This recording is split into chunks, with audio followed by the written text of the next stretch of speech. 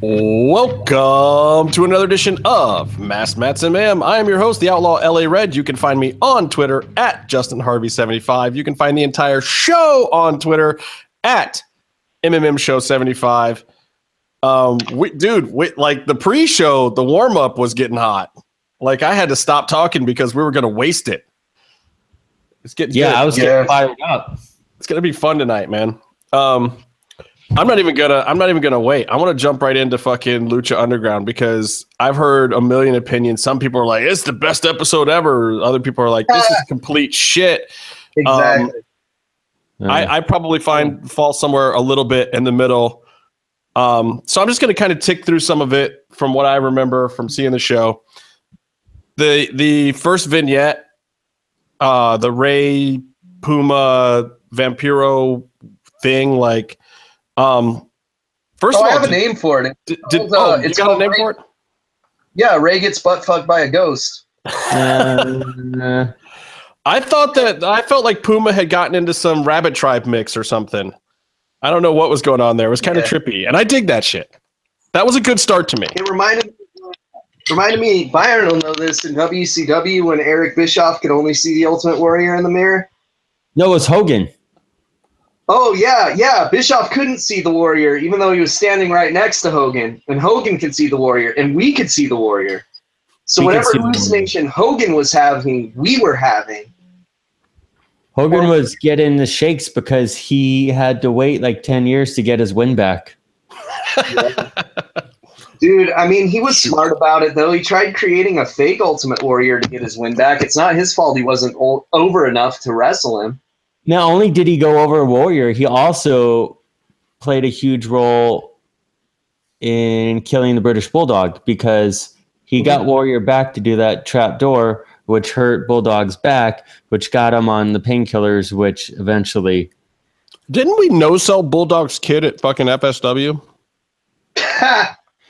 You guys weren't nice to Harry Boy Smith? Oh. I feel bad about that. Yeah, there was like the meet and greet line. And, and I think like Cross came in right then. So we went over to say hi to Cross and just like totally skipped over. We were waiting in line. We told the Reno scum dudes, hey guys, awesome. Good to see you. Even though we didn't know who they were, but I just saw like they had just gotten on Impact. I'm like, that's awesome, guys. Well, yeah. I mean, we knew about them. We just never had seen them perform before, but they were fucking awesome that night. They were awesome. But like we had never seen them perform and we talked to them. They were sitting next to a guy that we knew who was the son of a legend. And then we just were like, hi. And then we stood in front of him while we waited in line for Johnny Mundo and Taya. But that's what happens when you're at the end of a line after fucking AR Fox and Killshot and fucking Matt Hardy and like Matt Hardy, Willie Mack. Like he was at the end of a very impressive line. I felt bad for him. Now, hey, where was Kevin? What's his fuck? There's a couple people that weren't there in the. Cage was on the other side of Mundo, so we never got to him. Oh, Cage, we never got down there, so we sold Cage too. He had some, yeah. This is why I'm the official British ambassador of the MMM show, with my spot-on British impressions, and I have never offended Harry Boy Smith at all. Cool. What? Blimey. I'll be like, for a second. Boy, I loved you. I loved you in the fucking fuck. What was he? Oh God, I don't even remember what he did that was important. Fucking New Heart Foundation. Because I'm not gonna say I loved him with Lance Hoyt because Lance Hoyt fucking sucks. Well, see, and now who's no selling? Oh, I always no sell tramp stamps. I'm sorry. Anyway, any thoughts on this? Puma has no master opening segment. I mean, I just kind of liked where it was going. I felt like that was that's the lucha flavor that I like. A little bit of mystery. You got Vamp in there. You got your big stars. Vamp looked cool in the mirror, and it was hard for me to recognize Puma without tears in his eyes. But I thought he did a good job here. Wait, so we get to shoot on Puma now? Is that what we get to do now? I thought it was good. I liked it. It got him a bit of an edge, and he's doing something interesting, which he needs because. Yeah. The Temple is a dark place, and a pure babyface who isn't champ kind of looks like a loser. So yeah, and I think that part of becoming a tweener is buying girls' jeans at Forever 21 and wrestling in them. but it's good because those are flexible, so they bend. I thought they were those Chuck Norris stretched karate jeans from back in the day. Nah, dude, I have the market cornered on those, so I can identify them within a second. Those were definitely not those. Look, I know there's a few workers that listen to the show that will probably shit on me for saying this, but is Puma not being like a fucking crybaby these days, or what? Like, it's no secret that the guy wants to do something different with the remainder of his career. You know, he wants to go someplace where they won't let him dive like he likes to dive, and he thinks that's the way to go, and he wants out of his current thing or whatever. He wants to go to Ring of Honor. Well, he wants WWE to be Ring of Honor. Yeah. And that's the problem. And that's why I'm like, am I crazy for thinking that his whining is just going to get him shit on in that locker room? Like, I feel like the guy is going to have a legit hard time there. Like, I think they're going to shit on him so bad. They're going to hold him back so fucking hard, and they're just going to try to tame him. They're just going to treat him like a fucking piece of meat over there, throw him in the grinder, spit out whatever garbage that they want for low mid-card status at best, and then fuck him over. And then 5 years from now, he'll be raging on the indie scene again, but not as good as he is right now. Am I wrong? No, I mean, I think I've said this on the show before, that he's giving a company that finds every little thing to pick on about a person and bitch about. Like, he's giving them a reason right now if they're reading what he's saying. Well, they nearly took an announcer who likes Twitter and sent him back into a mental hospital because he was tweeting about people liking him announcing wrestling. And Puma does far more. Like, repeatedly, he's tweeted that he's the most famous, or he's like famous for losing. Like he's the guy who loses to your favorite wrestler. Like, he's one of the top talents of the world. And this new stuff that he's doing on Lucha Underground, where he's getting to talk, because you wouldn't really expect him to be a good promo, but like he did great in the scene with Ray. And keep in mind, that is a scene, because big time when he comes to the ring is not very good. Well, that's a part of another discussion about whether Lucha Underground is the best place for people like him, where they pull out and mold the best of the talent. I mean, you got to ask yourself about that too. It's like, Lucha Underground's not afraid to let people talk, especially in scenes, and they didn't let him talk for a year. And he was the champion. Yeah. But he's holding his own now, but he tweets about losing, and he tweets about now he's tweeting about the contract thing, which you shouldn't do. There should be some sort of line. Talk about it. No, look. In this day and age, tweeting about a contract can be good for business, especially when you don't give a fuck about that contract anyway. I'm not saying that business-wise he's even wrong. Like, look, he wants out. He's got something else that he wants to do. My biggest problem with it is not that he wants out. Lucha Underground as a business, I'm a shill half the time, and I can't even tell you they're running things, pitched perfectly on the business side. They don't have a real good model to work from, because they're working from a television model, but with people that are in the wrestling industry. So anyone who's not an actor has got to hate that. And on top of it, if you were just an actor, having a contract on a TV show wouldn't necessarily stop you from doing other TV shows and other movies and other work. Whereas having this TV contract with Lucha Underground does keep them from having other certain kinds of work. And it sucks for them. They can't even do it quite like actors. So I'm not going to completely defend Lucha Underground's business practices, though I don't really think it's their fault. I just think there isn't a model for what they're doing. So it's some trial and error. And yeah, Puma got fucked on some of that trial and error. So I don't blame him for being a little bit mad about that. But what I don't think is accurate is I think his residual self-image of what he is and what he means to the business and how he's going to be treated elsewhere is incorrect. I don't think that there's this grandiose place for him outside of Lucha that is going to somehow be magically better. I hope he gets paid more, but tell me, what's the piece of merchandise? What's the gimmick that they give that guy that puts him over the top? Is he going to sell shirts like Roman Reigns? Is he going to be in the top of the mix? Is he going to be fighting with Finn Balor on Raw? I don't see that happening in the next 3 or 4 years. It's crazy, man. I mean, we are living in a weird world that he's got a better shot there than he did before. Like, I legit saw a fucking Ty Dillinger shirt at the fucking mall for sale. Like, that's dope. Yeah, but here's the difference. That's dope. Ty Dillinger has a character and an appeal on a personal level with the crowd. He has his character. He's like ultimate underdog. That's also fun. He has a great chant. It's one syllable. WWE fans, by and large, can handle that. You know how long Ty Dillinger's been there before he's done this character too? And I think he's been released and brought back at least once. And it's like, do you think this dude that's mad about a hiatus and tweeting about that's going to want to sit through that shit?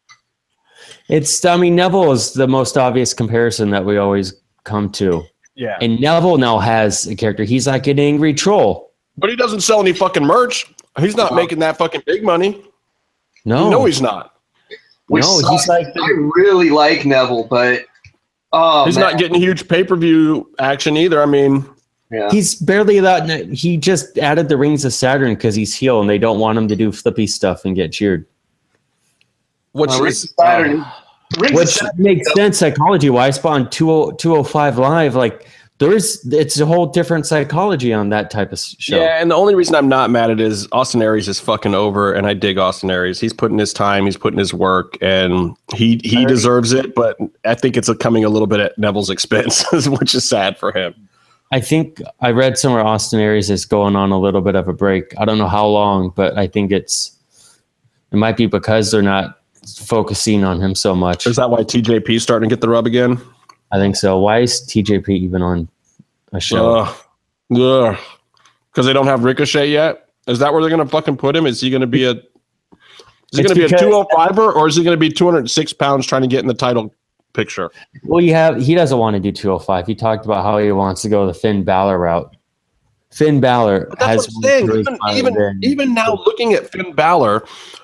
Like, it was cool when he came in, but, dude, he's still really new to Raw, and they still haven't quite found a way to make that work. It's like following the Finn Balor route is not necessarily a road to success yet. Yes, we've had Daniel Bryan. Yes, we've had CM Punk. And, yes, now we have Finn Balor. But these guys, as much as they may get over at the end of the day, are the exception and not the rule. Yeah. Vince McMahon likes Jinder Mahal. He likes... the big guys, and Jinder is working good because Vince knows how to do Jinder Mahal. Vince does not know how to do Trevor. He does not know how to do Ricochet. He does not know how to do Puma. Vince McMahon does not do these things. He's going to have to go to NXT. He's going to have to get a good gimmick and a great entrance at NXT, and he's going to have to put on some show-stopping performances down there to even have a chance of going the Finn Balor route in 2 or 3 years. But he has to be able to. He has to do that with the WWE style. He has to have like his 5 moves of doom, his unique moves that he can do to everyone of every size 4 nights a week without killing himself. Right, and a great entrance and stick work to go with it. You know there is one advantage. Most moves are like really flashy moves where he might hurt himself. So. If you take those away, does he have the appeal with his ring work and character work? The one thing that is an advantage, though, is that if he's in NXT, he's fucking home every night. That's good. I mean, you gotta factor that in because he lives in Florida. I mean, it's like backyard. Oh, don't get me wrong. Again, I don't necessarily thinking he's making bad life choices. I just don't know if they're going to be choices that get to the top. Yeah. My personal opinion is Lucha Underground is the best showcase for him And if he could somehow work full-time Lucha Underground and New Japan, and that'd be great. But that's not on the table. No. I think he's also possibly just like, I don't know, like if this whole hiatus thing made him saltier than he was before, and I completely understand that. It's bad. Like you're not as invested in the episodes. They're good episodes. I mean, but they're mid-season episodes. I do think that okay. Well, okay. So like when we went back, so we're going into the overtime from this all night long match. I definitely feel like this episode would have been a better episode. Hey, stop moving your computer. We can't hear shit you're saying. All we hear is your computer moving. You got it? You good now? Okay. Sorry, it was getting comfortable. I know. You always get comfortable while you're getting fired up, but then we missed the fired up part. I want to hear the fired up part. We don't want you comfortable. I think, while both of these episodes were a 0 out of 5 on the Casey scale. 0? Wait, what is the scale where it gets a 0 2 weeks in a row? We got to introduce the Casey scale for the new listeners in the British. A, was Pentagon on the show? No, he wasn't. The other one is, did Pentagon win? Because if he's on the show and loses, it cancels out to an automatic 0 again. And it's just how it works. And he wasn't on the show this week. But I do think this was an awesome episode for a 0 out of 5. And that it would have been better to come back to, but people would have been more... Come on, can't like a great Mil Muertes match at least get it like a 2 or something? Even if there's no Pentagon on the episode? Sometimes this match was kind of like it was an awesome match, but I waited 3 hours in line for those seats, and they just kept fighting in my spot, and I couldn't sit down. All right, so you like this match, the sudden death of All Night Long? Because I did not. I didn't like it as much as, like if it was its own match, I think I would have liked it, but as the sudden death for All Night Long, I didn't like it. And I also didn't like it on a show that already has another street fight on it. Because that... Yeah. I mean, here's my issue. And I got to go back to the week before. Like, here's my problem with it. I liked this match. I did. Mm-hmm. My problem with it is you can't have an All Night Long like you had last week, which was phenomenal. Like, 4 out of 5 stars probably. And then tell me that the conclusion to it and the to be continued, leave me with a cliffhanger and then give me something that isn't bigger than the week before. You can't have a blow off to a huge match with a smaller match. It just didn't work to me. And thusly, you probably shouldn't have ended All Night Long in a tie. And now don't get me wrong. I raved about that episode last week. I'm talking about that episode. That episode for what it was and how I left feeling after that episode was great. But then when I get to this and I'm like, oh, I'm coming back to what you gave me last week, but it's not as good as last week. Even though these guys are great, like Max Sinton over the fucking chairs into the second row, phenomenal. I was just like, that spot's fucking sick. I love the Mac. Bravo. Return of the Mac. But at the same time, I'm getting 10 minutes of it. It's not as epic as before.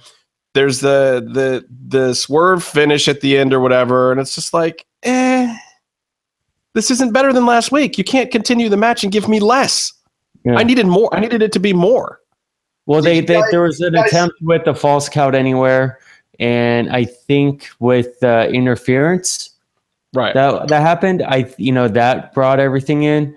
I think it just fell a little flat. Like the whole false count anywhere is an escalation. We need to talk about really do that much. And the interference would have been a lot better if they didn't already do it in the All Night Long match. And it would also be a lot better if when Ricky Mandel interfered, Sexy You mean Star, Johnny Moondos. Johnny Moondos. I was disturbed. Sexy Star came at him because she couldn't control herself. She started like ripping his clothes off trying to fuck him, and then they ran backstage. Look, hashtag worst spear ever. And you know me, I don't shit on Sexy Star like you do, but worst spear ever. Period. I just want a gif of it looping with the words "Casey is right" flashing over and over again. I really do.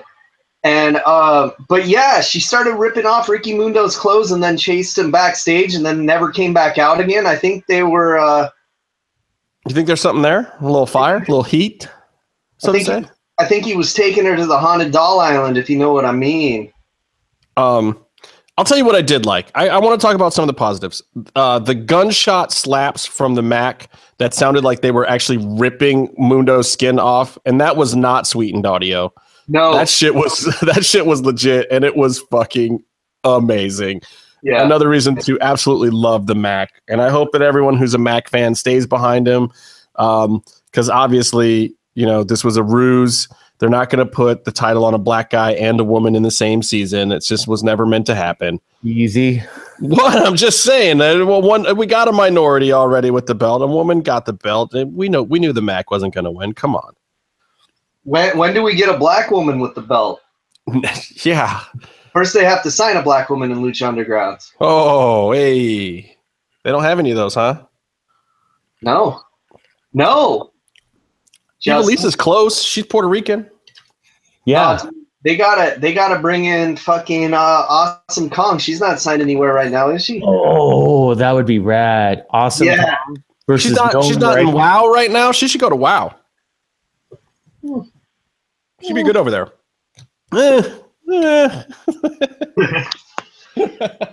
She should go back. She should get signed by WWE again. Oh, why? Dude, I have a new. She can hang out with Tamina. I'm going to talk about that later. So she can fight with Rebby again. I have a new favorite ladies wrestler, but I've never even seen her work because I was looking at some Japan deathmatch shit, and there's a Japanese women's wrestler named Motherface, and she's got a female Leatherface gimmick, and her name is Motherface. It's my favorite wrestler. I don't care if she's worse than Sexy Star in the ring. That's solid. Number one in my book. That's solid. All right, so the other run-in, PJ Black with the Singapore cane from underneath the ring. I refuse to call it a kendo stick. Singapore cane. Unless it has the hand guard, it's a Singapore cane. Damn exactly. It needs the little guard to be a kendo stick. 100%. Correct. That is the defining factor. If you take the guard off, then it's a Singapore cane, damn it. But he got hit with the stunner and went through a table, which I liked that spot. Oh, dude, his sell of the stunner was fucking amazing. How he went all stiff as a board. Loved it. Yeah, and I get the feeling that behind the scenes, these guys must really like the Mac. I think I feel like Johnny through all of these things and all the run-ins and everything, I felt like everybody sold for the Mac in a big way, which warms my heart because I feel like the locker room loves the dude. And that always speaks volumes to me. Like, you can tell when people are selling that way and giving him good fucking moves and, a lot of the finishes in the all night long match, like the Mac's over in the back. He's not just over in the front. He's over in the back. And hopefully everybody's seeing that. Hopefully DJ and EB Dub and all those guys are seeing it and they do right by the guy because he's not a body type or a character that's going to make it big anywhere else. He's just not. I'm just calling it like I see it. Like the Mac does not have a whole lot of places where he's going to get over big. Yeah. And he's pretty close at Lucha Underground. I get not putting the titles on him right now. You need somebody who's over to keep Mundo there and to keep people distracted from the Wero champion here or whatever. But, it worked in that regards. I think it worked well. I think Mac was the right choice. Of course, we would have loved to have seen him go over, but come on, how ridiculous would it have been, honestly, for them to put the strap on the Mac right now? Well, yeah, it wouldn't make sense for Mundo. It would have been hot-shotting, too. It's like Mac isn't built up enough yet. It would have been a total hot-shotting to put the belt on. Now, if the Mac won the Cueto Cup instead of the Battle of the Bulls, it would be a little more build. Well, so let's get to that, because that's the next segment. Oh, Taya with the final run in, she gets the save, right? Yeah. So I hope again, to sum it all up, I didn't like this match being the follow up to an all night long, but I did like feeling that the Mac had a great breakthrough moment. I wish it had been in the first half of this season. I felt like, I get it. With the Cueto Cup starting, you couldn't put the break in there. Like, just the way the season was written, it just wasn't meant for this hiatus. They had to put the break where it was. But if these had been the 2 episodes leading up to the break instead of the 2 right after, it would have been much better, in my opinion. But it just didn't have the fire for the finish to really work that way. So they did what they could. So the Cueto Cup. Single elimination, 32 competitors. Does Lucha even have 32 healthy competitors at this point? I saw Lucha Blog's thing. Like, they're close to even having 32 available. Hey, Dustin, it sucks because that one day you weren't there. They let me and Byron be 2 of the 32 guys. It was great. I mean, I was in a wheelchair for 3 weeks, but I was happy to get an opportunity. Yeah, really unique opportunity. They put me against Mil Muertes. That sucked. He punches really hard. Oh. I mean, so okay, 32 competitors, single elimination. Winner gets a title shot at Ultima Lucha Tres. And at the final of the Cueto Cup, it's going to be Johnny Mundo versus Ray. Is that right? Yeah. Yeah, they wrestle each other, and then the winner of that match faces the winner of the Cueto Cup. Okay, I'm starting to get it now. So I have to ask this very simple question: is this one unique opportunity too many at this point? I don't think they should be allowed to be called unique opportunities anymore. Because they're not quite so unique anymore. They're just fucking regular daily opportunities on Lucha Underground now. But right? I do love how they hung a lampshade on it, which was fucking awesome because they had Hefe talk about how great his fucking idea was and how revolutionary it was, and it's just a single elimination tournament. That's fucking hilarious. I love that, though. Enjoy that. I also just respect a good tournament because... Yeah, tournaments are dope. Yeah, but you're not looking forward to the Mae Young tournament? I am. Actually, I was at an NXT taping. Perhaps you've seen people tweet about me being at NXT taping. No, I've just actually seen you. And you've been on TV. You were on both shows this week, Byron. Like, I'm like the king of Wednesday night audiences. He fucking Rick rooted us, dude. Holy shit.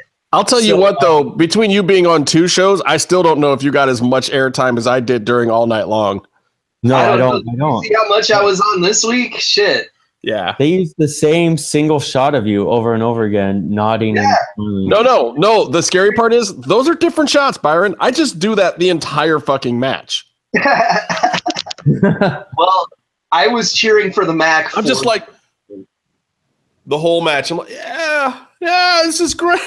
Now, Justin, I want to ask you because I was really... Like, they taped this trio shit in a really weird order. Were you not there for this like everything in this episode, or were you there for the trios thing? No, I was there for the trios thing, but I wasn't there for the other 2 parts. Yeah, because a little behind the scenes thing for people that might not have been. Well, it's good because you didn't read spoilers, but. They taped this trio shit way out of order. Like out of order to the point that different people were coming to the ring with the belts at times. Like in the same day we were there, there was one day where there were 2 different trios champions wrestling that came to the ring with the belts. Yeah, and they had Drago turn heel and lose the belts, and then the second half of the day tapings, he was wrestling as a face with the Super Friends again. Yeah. So it's like, oh, we like Drago now. Okay. So weird. Like, and we didn't know how to cheer. And that's why I think most of the crowd reactions in that turn match were actually from other times. Yeah. I don't think a lot of the crowd shots were from that. And I saw some people move around in the crowd too. Like, but that's one of the things I love about Lucha Underground. They can get creative in editing. They can just shoot some shit at the show one day. It's like, oh, Drago's in town. We have these 2 pieces for his angle that we got to shoot. We got to shoot this babyface spot, and then we got to shoot this heel spot. Shoot them both, fix it in the edit, and fuck it. We got great matches, so we didn't care. It's just so weird, though, that if it's the same day, why not shoot the other one first? Maybe somebody had to go somewhere. I don't know. Like, it was just weird. Yeah, it was weird to shoot them in that particular order. But I think, no, because I think it had to do with then Vamp and Melissa and all those people would have had to do outfit changes when they didn't want to do that. So it made more sense to do it the other way. That's true. Yeah, because they do really pay attention to people having to change their clothes a lot.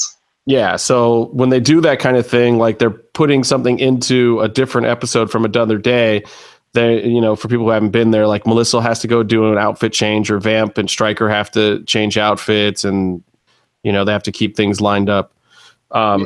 It's pretty interesting to see, because look, again, it's a TV show. It's not a wrestling thing. It's not like, in the wrestling world, it'd be like the equivalent of shooting a dark match and plugging it into SmackDown instead of Raw, It's weird, but it's fun. And I don't know. I want to see what kind of weird board they have behind them. Like, I know what my boards are at work to do this car build show, which is crazy because we're building all the cars simultaneously, but they have to all appear on TV in a certain order. Yet some people cross over from one episode to another, and it's nuts.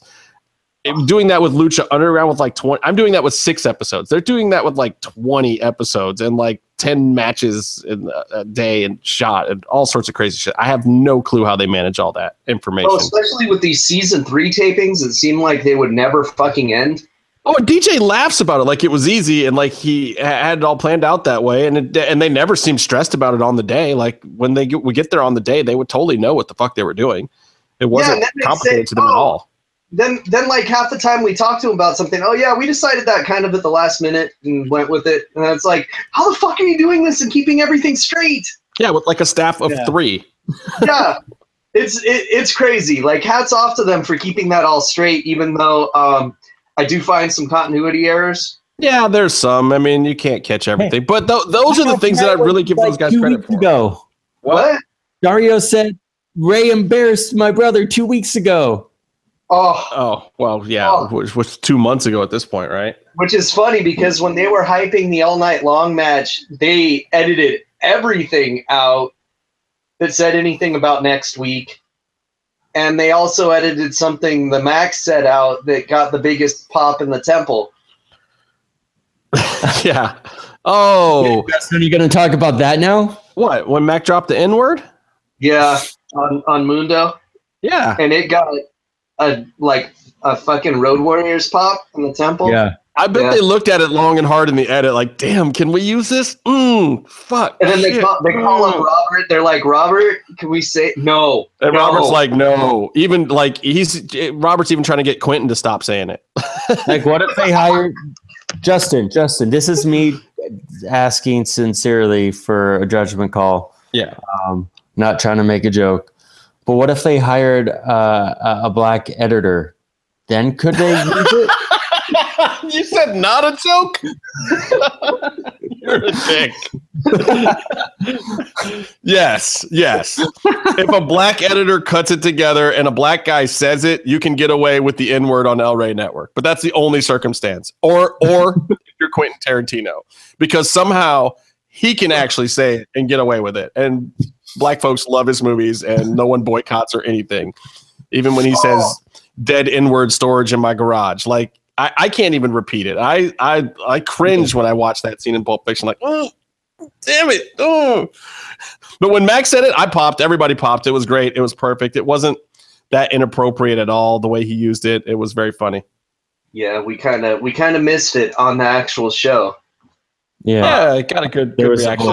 What do you guys think of the new Trios champs? I want to talk about this match. First of all, I thought that Pindar had all the hard work zipped up, so to speak. Yeah.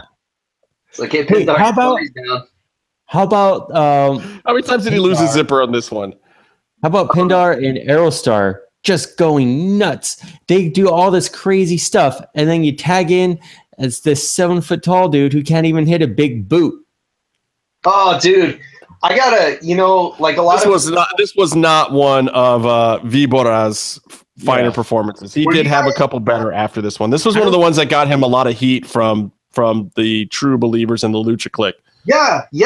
And I felt bad for Aerostar and Drago to have this guy have to catch them on dives that are dangerous. But, Drago was smart and decided to join his team so he didn't have to get caught on dives by him. But I do gotta You've been waiting to say that for like 7 months. That's so good. I love it. Maybe even seriously have. And, I gotta say, Aerostar and Pindar, before he was Pindar, when he was just Steve Payne, he had a dark match in the temple. I think it was a tag match and there was other guys involved. Yeah. but they fucking tore shit up even more than in this match. And I just wish that match had been televised, because the only thing that sucks is Steve Payne was Steve Payne. He wasn't Pindar, so they can't really air it. But God, it was one of the best. Look, it got him this job, and this was him showing out. And it's really funny because, like, I absolutely don't hate on Madison like I did that day. Like, I apologize because I won't even bullshit about the fact that I said awful, horrible things about the Luchasaurus after that particular day. And the whole thing has honestly grown on me a little bit. And I've seen a lot of the work that he's doing on the indies and whatnot. So I give the guy credit for trying. But I mean, like, when we saw this match, it was like, oh God, when this airs and we're on the podcast, we're shitting on this dude so fucking hard. And this is the benefit of editing. So a little bit of the check has been in the mail on this one. Austin, if you're listening, I apologize, bro. We completely appreciate your work now. We totally did not appreciate your work that day. And it's just what it is, man. We're fans. I gotta say to the listeners, if he's listening or not, we have been seeing the stuff he's been doing lately, and he's improving greatly. And hopefully he gets a chance to show it on season 4, because he's doing so much better than he did on season 3. And he's really been working hard with Mundo. Honestly, I thought his last appearance on season 3 was actually pretty good. And we just didn't give it the credit it probably deserved then. We shit on it a little bit just because of the two things that we had seen before that. You know, like, I think the progress was already happening, but we were already too ready to shit on it, because that's how we are. We're smangry. Fuck it. Yeah. I mean, who cares? Yeah, it is interesting. It is interesting to see how his character work translates on camera. Like that on the show almost overshadows that in editing, the work rate that you see in person. Yeah.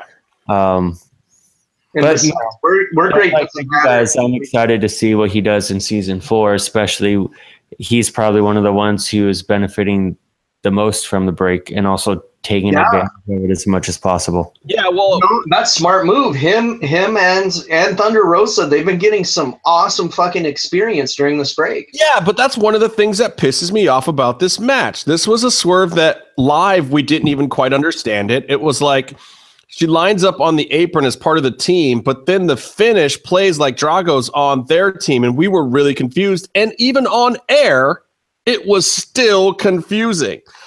And I was pissed because, you know, when they brought in Cobra Moon, she had a couple decent matches. And I was raving about, like, you know, the body styling and some of the stuff that she was doing. And I really thought, like, you know, with Mariposa, Cheerleader Melissa, whatever the fuck her character's name is, with her around, working with Thunder Rosa, like, I felt like we were going to get some good matches. And then I thought, oh shit, now they're in this feud with the Super Friends or whatever. That's going to be dope. I'd love to see her mixing it up with Drago and Aerostar and whatnot, and see where she can go. And those guys are really going to bring her game up. And then she doesn't get in the fucking ring. She gets no ring time, and she's kind of in this valet status. And I'm just like, damn, fuck. Thunder Rosa's got her shit together, and she's up and coming. And I want her to be getting that ring time. Like, even when we were seeing this live in the temple, it was pissing me off that she wasn't getting the ring time, because I thought she was great. And we had no idea that she was doing these awesome vignettes to boot. And I'm not even going to lie. In her vignettes, she's hot as shit. Like, they've put her together to make her sexy as hell in those fucking vignettes. We should have the MMM show official Twitter account retweet the vignette. I think it's online somewhere. Oh, well, we'll find it. Why do I have to? God damn it! I just need to give you the login for that damn account already. Dude, all he's gonna do is fucking promote the Bates haunting with it if we do that. That's fine. At this point, it's fine. Bates haunting could use like 3 or 4 more views. Oh, also want to tell the audience, some lesser podcaster told me that that doesn't have a podcast anymore.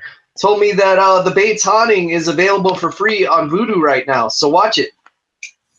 On Vudu, so I don't have to keep renting it on Amazon anymore? I would recommend everyone buy the DVDs from Walmart and Amazon. Yeah, Byron wants us to go the pay route because he gets a fucking residual from that, right? I don't want to go all Johnny Mundo on you and just start hashtagging get booned, but watch my movie. Hey, bro, whatever keeps you being the money mark, I am fine with. I will buy another copy if it keeps you being the money mark. It's the perfect summertime Halloween themed movie for you and your friends. I bought it on Amazon the first time I watched it. No bullshit. I actually like the Bates haunting. It's pretty good. You guys should watch it. Fucking people get killed by a combine harvester. It's fucking sweet. That scene is the fucking best scene in the movie. Yeah. Though. Yeah. Don't ever think that you have a better scene in your resume ever, Byron. That's the one. Just so you know. Full reel. That's the scene where I actually get to yell at my lead actress in the movie. Oh, that was pretty good too. Yeah. Every director should book themselves in their own movie yelling at their lead actor. And then cut themselves into the trailer for no reason whatsoever.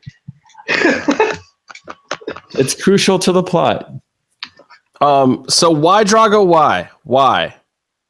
Why is he doing this? Now let's get back to go back in time. Go back to the years ago when we used to speculate about why DJ was doing things and where the story was going.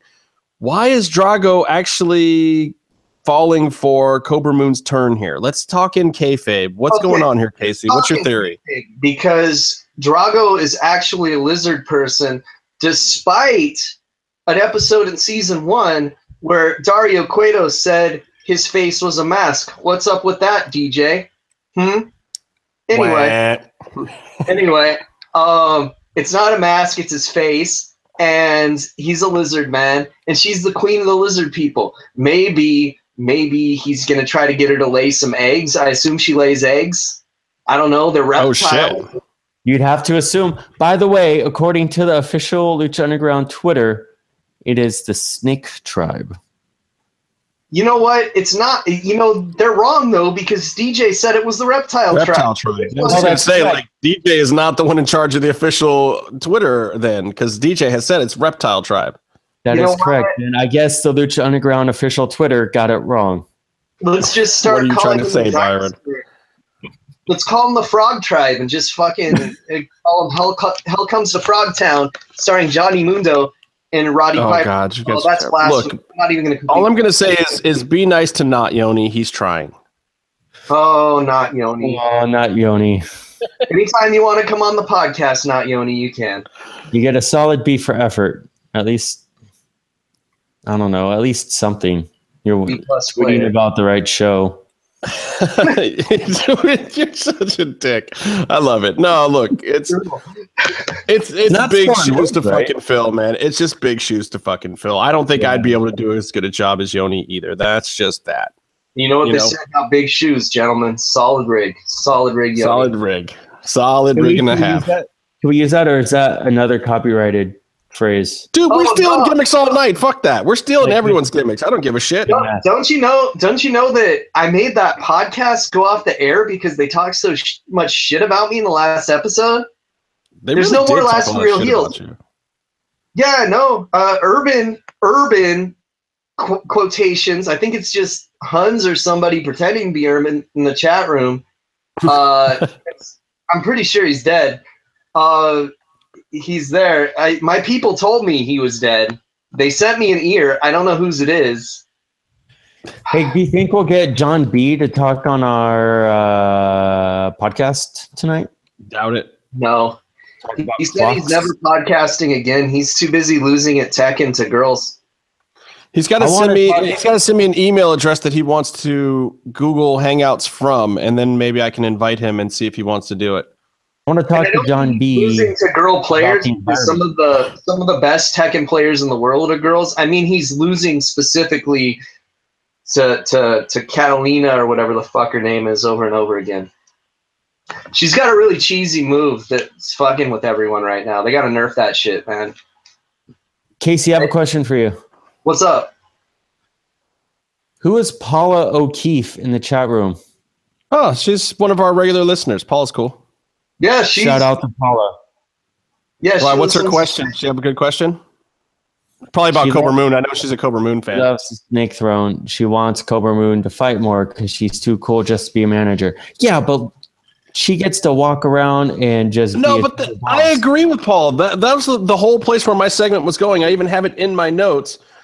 Like my notes say, Cobra Moon rocks building this whole stable, but I greatly fear her turning into just a manager / valet because I like watching her work, and I think she needs to be more than that. My notes literally say that. Like I have notes. I do notes for this show every now and then, guys. I have notes. Well, Justin, let me tell you, when you need 32 people for a fucking tournament, you let everyone wrestle. Well, so you think she'll get a match in the fucking Cueto Cup? That would be dope. You think TJ is going to be in the Cueto Cup? It was like a year ago, dude. Yeah, and I wasn't there for a lot of them because a lot of them were on Saturdays, and the bigger events ended up being on Sundays, which was to my benefit because I wasn't at some of the Saturday tapings. Who would I want to see Cobra Moon wrestle the most in Lucha Underground? I'd say Pentagon, except I don't want to see her get her arm broken because it's a very nice arm. Panda Bear? I think I'd like to see Cobra Moon wrestle. God, that's tough. I want to see her wrestle Vinny in a pizza on a bathroom pole match. Oh, Jesus Christ. No, not have like one of those laser nunchuck fights in the bathroom, but it's laser pizza. Well, I'd like to see her actually wrestle against Daga, but he's dead now or something, isn't he? Is he still alive? Wait, DJ said never believe dead is dead if you don't see a body or something, right? I think he's in a parking lot. I think one of the security guards got a big old hard-on for him and won't let him into the temple, so Daga's still stuck in a parking lot. What were you going to say, Casey, about getting Daga out of the crash for one last match with Cobra Moon? She said that Lord Pindar ripped him apart. And he's in chunks somewhere. Come on. Well, maybe they can reanimate him. That would be awesome. A reanimator episode of the fucking Lucha Underground. I have to say, I'm calling trademark on any reanimated Frankenstein-like wrestler because me and J-Man are going to be starting the late J-Man are going to be starting a GoFundMe to build some Frankensteins. And yes, I'm aware that the doctor's name was Frankenstein, but the generic term for Frankenstein monsters is Frankensteins. Then tell me why Universal, with their reboot of their monster shit, is doing the Bride of Frankenstein before they do a credible Frankenstein movie. Doesn't make any fucking sense. I don't know that it's going to happen, Justin, because, Dracula Untold was a piece of shit movie, but it made $200 million. Yeah. And did okay. And they decided to not make that the first movie because the critics hated it. It's got about the same Rotten Tomatoes score as The Mummy, so I don't know if that's going to be part of the universe anymore. I don't know, man. Look, the trailer for Dracula Untold was actually good. The trailer for The Mummy is not even good. Did you see the whole movie of Dracula Untold, though? Complete dog shit, man. Well, the third act is unwatchable. It's really I just don't get why they can't make horror movies and why they got to make fucking action movies. Like, they can still have a crossover. They've lost it. They try to turn it into some fucking Braveheart thing at the end. It's like, what the fuck is this shit? It's terrible. This is why Universal can't get their own franchises and has to pay millions of dollars to get the fucking Simpsons and Harry Potter into Universal Studios. That 90% of the park isn't fucking Universal properties anymore. Well, it makes sense because that's just not what's selling. All right, Mundo and Natal. We haven't talked about Mundo and Natal yet. I have 2 points real quick. One, we were talking about reanimation being far-fetched, where there's a main event with 2 wrestlers who have been reanimated on the show. Yeah, but not like put back together reanimation. I'm talking Frankenstein reanimation, like body parts sewing. 2, since the podcast is over, should we use J-Man's shoot name, Melvin? No, is it still Melvin? It's Jasper. That's what the J stands for. Jasper. It's still a gimmick name. Melvin is name. You know what? I honestly don't know if I know his shoot name. I don't know if I've ever known it. I know the other guy's shoot name. I know Urban's shoot name. Yeah, Francis. It's also Melvin. It's not Francis. I'm just gonna be that guy, and I'm gonna tell everyone that J-Man's shoot name is Jacques, and that he's French Canadian. That's actually my shoot name, Jacques Langlier. I can't even pronounce that. I can't. That is my family's French name, but we won't get into that. That is pretty awesome. You can be like one of the Rougeau brothers and shit. Oui, no. So we're talking about Mundo and a towel. How can we get off this subject? Fucking no time for pants. Oh, are you gonna put some pants on? I'm glad. You know what just happened in this scene? We just got booned. We got booned. This is like getting rickrolled, isn't it? Well, first of all, I love the fact that Ricky Mundos is in there peeping on Johnny Mundo and trying to get a look. Got a review for the Bates Haunting on Facebook. Yeah. You got a new like? We just advertised my movie. I know. We actually have viewers now, Byron. It's not like a year and a half ago when we were sitting in your sweaty ass apartment and nobody was listening. We actually do have viewers now. A couple hundred of them every week. So sweaty in that apartment. This is why we have to do the show regularly. Then people listen and then they tell their friends and then they do stuff like watch your movie or watch Lucha Underground. And then we do things like get advertisements for shows that don't get canceled. I mean, things like it's a snowball effect. It's supposed to keep going. Oh shit. So we're gonna get that fucking Man at Arms money? Is that what you're saying? Or the fucking what's the other one with the rites of passage? Rites of passage, big money. I didn't get to watch those. I did DVR them though. I'm gonna actually probably watch them after we get off tonight. What's the other shit that's about racing and they never show the fucking race? What's the that? Baja thing? Well, no. So I found out what that was about. That was like a teaser promo for the actual show for the races, for the actual events. So that was like a pre-retrospective, which was very strange to me. Yeah, it would be really great if the first episode of Lucha Underground didn't have any fucking wrestling in it. Well, exactly. It'd been like all the characters talking about everything that they did before they came to Lucha Underground. It'd be like, if before Lucha Underground there was an episode 0 where they talked about being in AAA and shit, which would have been mildly interesting, but at the same time, kind of doesn't sell the point, and you're just using package footage. So, score 1 for El Rey for coming up with some new shows. Take 1 point away, however, for a package show as the premiere after Lucha Underground. I don't think that was a good sell. And take 5 points away for not giving us the Lucha Underground after show. Yeah. Or the Buddy Cop show with me and Pentagon. How come Vampiro is telling Ray he's like stepping up to Ray taking credit for sending Conan to hell when it was very clearly someone else who did that? Yeah, that was 100% Mil Muertes. I believe, however, that what's going to happen is that eventually it's going to come to light that everything is a work, and everyone that wanted to bury Conan is going to get to take credit for burying Conan at a different point in the show. So everyone gets a turn, basically. Oh God, that's horrible. It's just, I think it's true though. I really do. No, see, that's why I think it's horrible, because I think it's true too. Shit. I like Conan. Hey man, look, when you got your own TV show, and the power of the pen is very mighty at times, you can just write whatever the fuck you want. Like, don't piss off the guy that gets to write every fucking episode. That's all I'm gonna say. We put him in the coffin, and then he shit himself, and then he drowned in his own shit. The revisionist history on this, I think, might get better and better every season. You think they'll just show footage, close-ups of Conan's face, and play like crying sounds over it? No, Conan don't give a fuck, and the crash is dope. He shouldn't give a fuck. No, I'm just... He's never given a fuck in any other place where he's burnt a bridge. Why should he give a fuck about Lucha Underground? I wouldn't if I was him. Fuck it. Move on. Just burn a bridge somewhere else now. It just sucks that...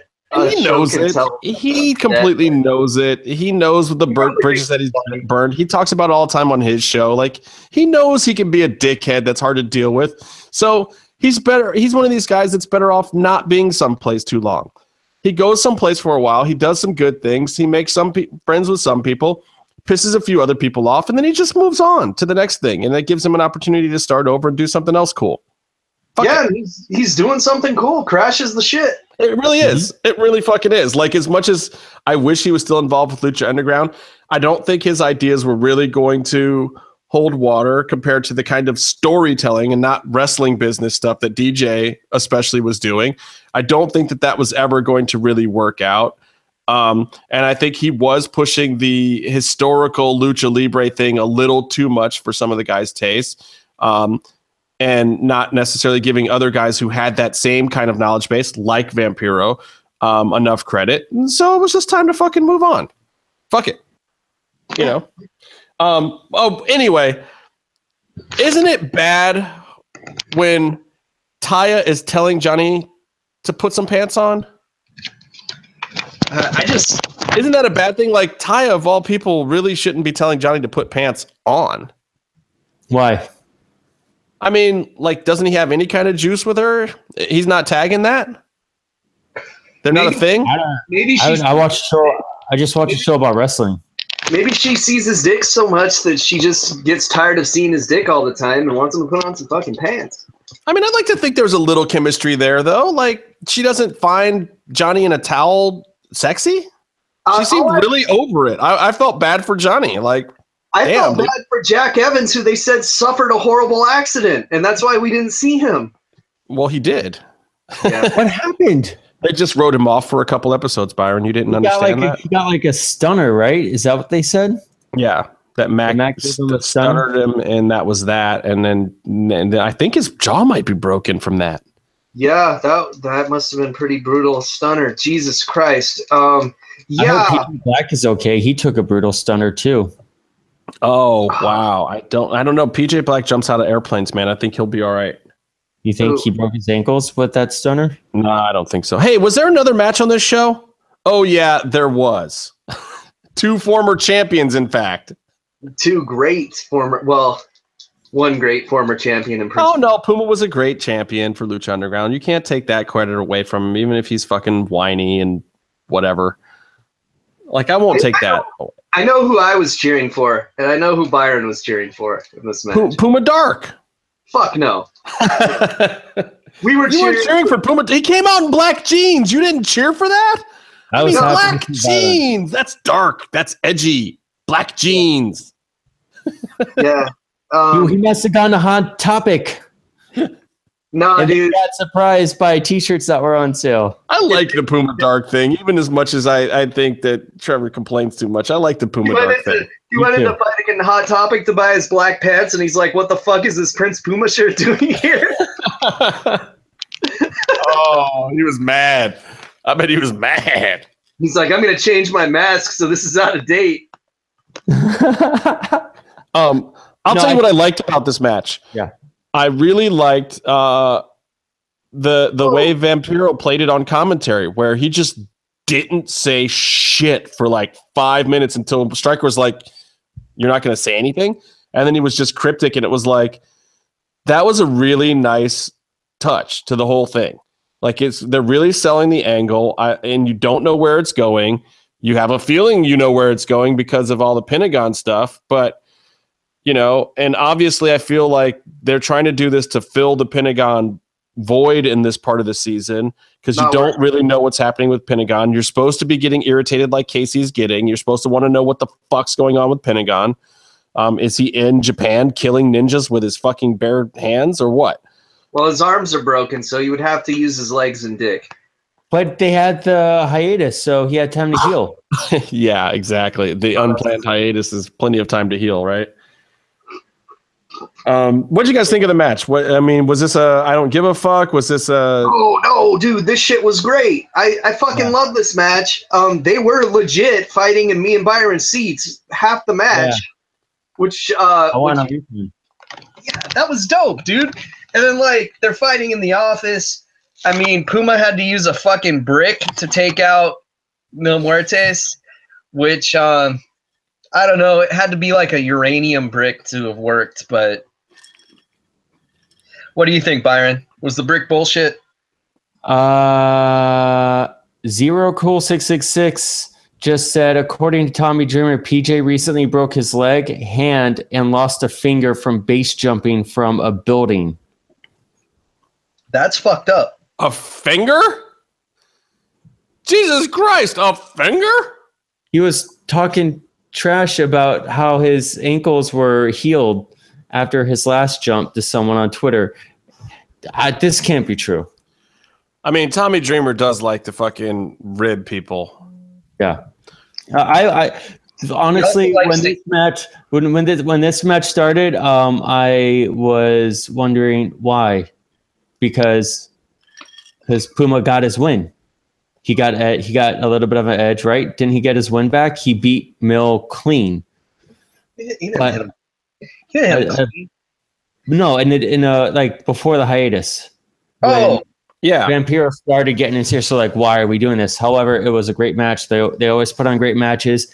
I think Puma, the wrestler, benefits from having more of an edge in his matches, and it looked great. And I think they did a great job progressing the story of Puma.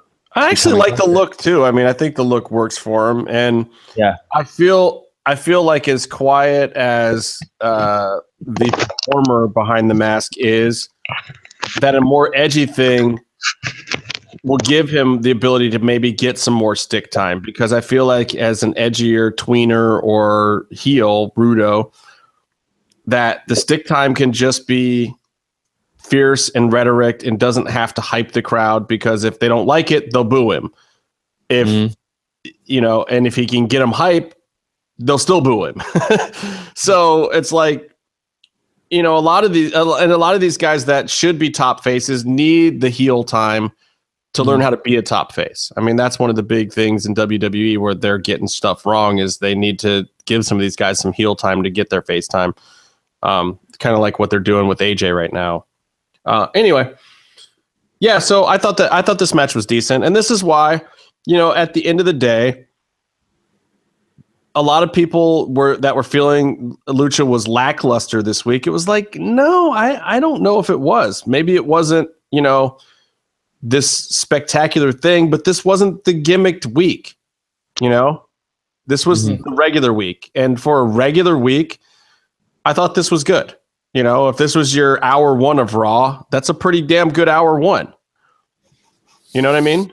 No, plus we got two crazy gimmick matches. I mean, come on. And we got people in fucking lizard costumes spitting in people's eyes. It's great. Oh yeah, the green mist. We didn't even talk about that. How'd you feel about that, Muta?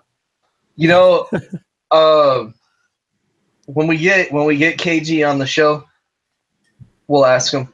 All right. He's a great guy, because I feel like the whole Drago look is kind of ripping off the Great Muta a little bit, but his later look, his current look, not. What about Kalisto ripping off fucking Dumpster Drago? But he's not doing that anymore. I saw Dumpster Drago. What? That's your name for him? That's amazing. I love that name. Yeah, it's Dumpster legit. Drago. Fuck, man. He's one of the best wrestlers in the world, but he does not need to be biting off of Drago's gimmick so hard. It just makes him look like a bitch. Yeah, I don't disagree. I got to talk about WWE. I know you're going to hate me for a minute, Case, but I got to talk a little WWE. Oh, it's cool. Go right ahead. I got to go back to the fucking pay-per-view, though, and in case you might even have a comment on this. Why the fuck was it called Extreme Rules? When there's no Extreme Rules matches in the whole fucking pay-per-view? The first match was title will change on disqualification. It's just like WCW Uncensored at this point, where you're like, where it's all censored. This is WCW Uncensored, and then you're like, two of my favorite guys just got fired for doing a fucking blade job in the first match. Uncensored, great. Yeah, exactly. I just like, give it any other name. What are they calling this next one? Like, they're calling the one like Duck Duck Goose now or something. I mean, Great Balls of Fire. Great Balls of Fire. What the fire with its fucking dick and ball shaped logo, dude. And I was just watching some old FMW, like the first show that they ever did. Fucking Atsushi Onita comes to the ring. Great Balls of Fire. There we go. Yeah, I don't know. It was just kind of a shit pay-per-view because of that alone. I mean, and being an ECW fan, which is where the Extreme Rules pay-per-view basically came from, from WWE buying out ECW, and like it was the ECW pay-per-view for a while, and then now it's just a name for pay-per-view that has nothing to do with the actual pay-per-view. I liked the Alexa Bliss win. I liked her whooping the shit out of Bayley. I thought that was the exact right version of the story to tell. Singapore caning the shit out of Bayley. That was entertaining to me. I liked that. And is mildly extreme. The Miz and Dean Ambrose, Jesus Christ, what the fuck happened there? I don't even. And the rule stipulation was just like, what the fuck am I even watching? This isn't even worthy of Sunday Night Heat. It's horrible. And I love Samoa Joe getting the win. I like that. Nothing else to say about it. The match was okay. The pay-per-view was passable. I mean, if you're a regular network subscriber, hey, you got to watch Raw on Sunday night, basically. Your regular network subscriber, congratulations, you fucking mark. No, $9.99. No, I do gotta say the idea of Brock versus Joe almost makes me want to watch again. No, honestly, that was the best way to go, and I really liked the fact that they really teased it like Finn was going to get it. And I've said forever that didn't make sense, and I didn't know who they were going to promote. And we talked about it before that it couldn't be Joe because we all thought that with Brock's kind of heel status right now, that the two heel fight wasn't going to happen, and that WWE wouldn't let that happen, and they're letting that happen. And I think it's great. I have no issue with that part of it whatsoever. Also, I saw some images from this, and Finn also must have thought it was a fucking B show because he wasn't even painted up, right? No paint. Wow. I think they're distancing him from the paint, perhaps. Oh, SummerSlam. He'll do it at SummerSlam. Guaranteed. Yeah. Guaranteed. SummerSlam. So then you go into Raw. Bray versus Roman. The only thing I have to say about Roman Reigns right now is he really does get the biggest reaction. Say what you want about what they're doing with that fucking guy, and it is stupid. I think it's a stupid play. I think there's more money in that guy some other way than what they're doing, but yet he gets the biggest reaction. Regardless of whether it's good, bad, or ugly, he gets the biggest one. He sells the most merch. He gets the biggest reaction. What the fuck is anybody going to say? I think that he's a piece of shit. Fuck that. He didn't beat the Taker. Fuck that. But but guys like you saying fuck that is also part of why he's getting this reaction. Yeah, that's true. As much as you want to hate Vince, Jesus Christ, did this thing actually fucking work with this guy? It's funny because I didn't want to play directly into Vince's hands, so you could see me being completely apathetic after WrestleMania and not bitching about it too much. And it's only when horrible British listeners of this podcast goaded me did I give my real opinions. But I invited him too, but I don't even think he's around right now. I thought he wasn't working. See in the chat room? Wake up and watch the show, but I didn't know what time we were starting.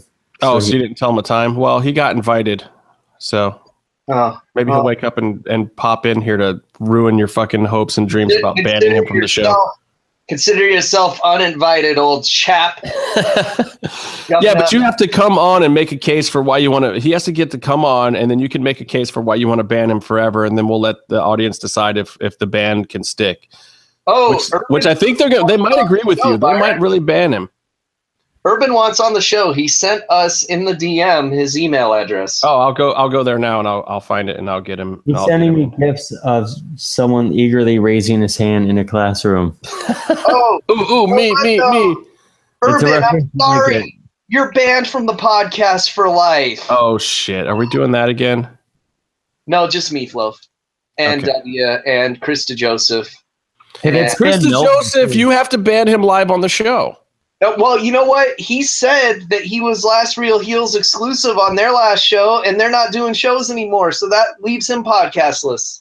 Well, dude, I'm pretty sure if Twitwow wants him on, he'll go. Just saying. What's a Twitwow? What's a Twitwow? You never seen that show? I don't even know what that means. Is that DJ refuted everything I said on the show on Twitter except for me saying Katie Vick was his idea. He did not. He really did not refute that, did he? Maybe that was just an oversight. And I thought I was kidding. Maybe I'm psychic. I don't know. But I love a lot of the stuff that DJ writes, and I'm a big fan of DJs. But I also think that DJ only really likes podcasts that will mark out completely for him, which is why we'll never be at the top of his list, because we'll never 100% just mark out without criticizing anything. But I wouldn't do that to anybody that I actually respect. I nitpick Byron's shit when he's making a movie. If Byron's my friend, I'm going to tell him what I think is wrong with his movie so that he can make it better, or the next one can not suck.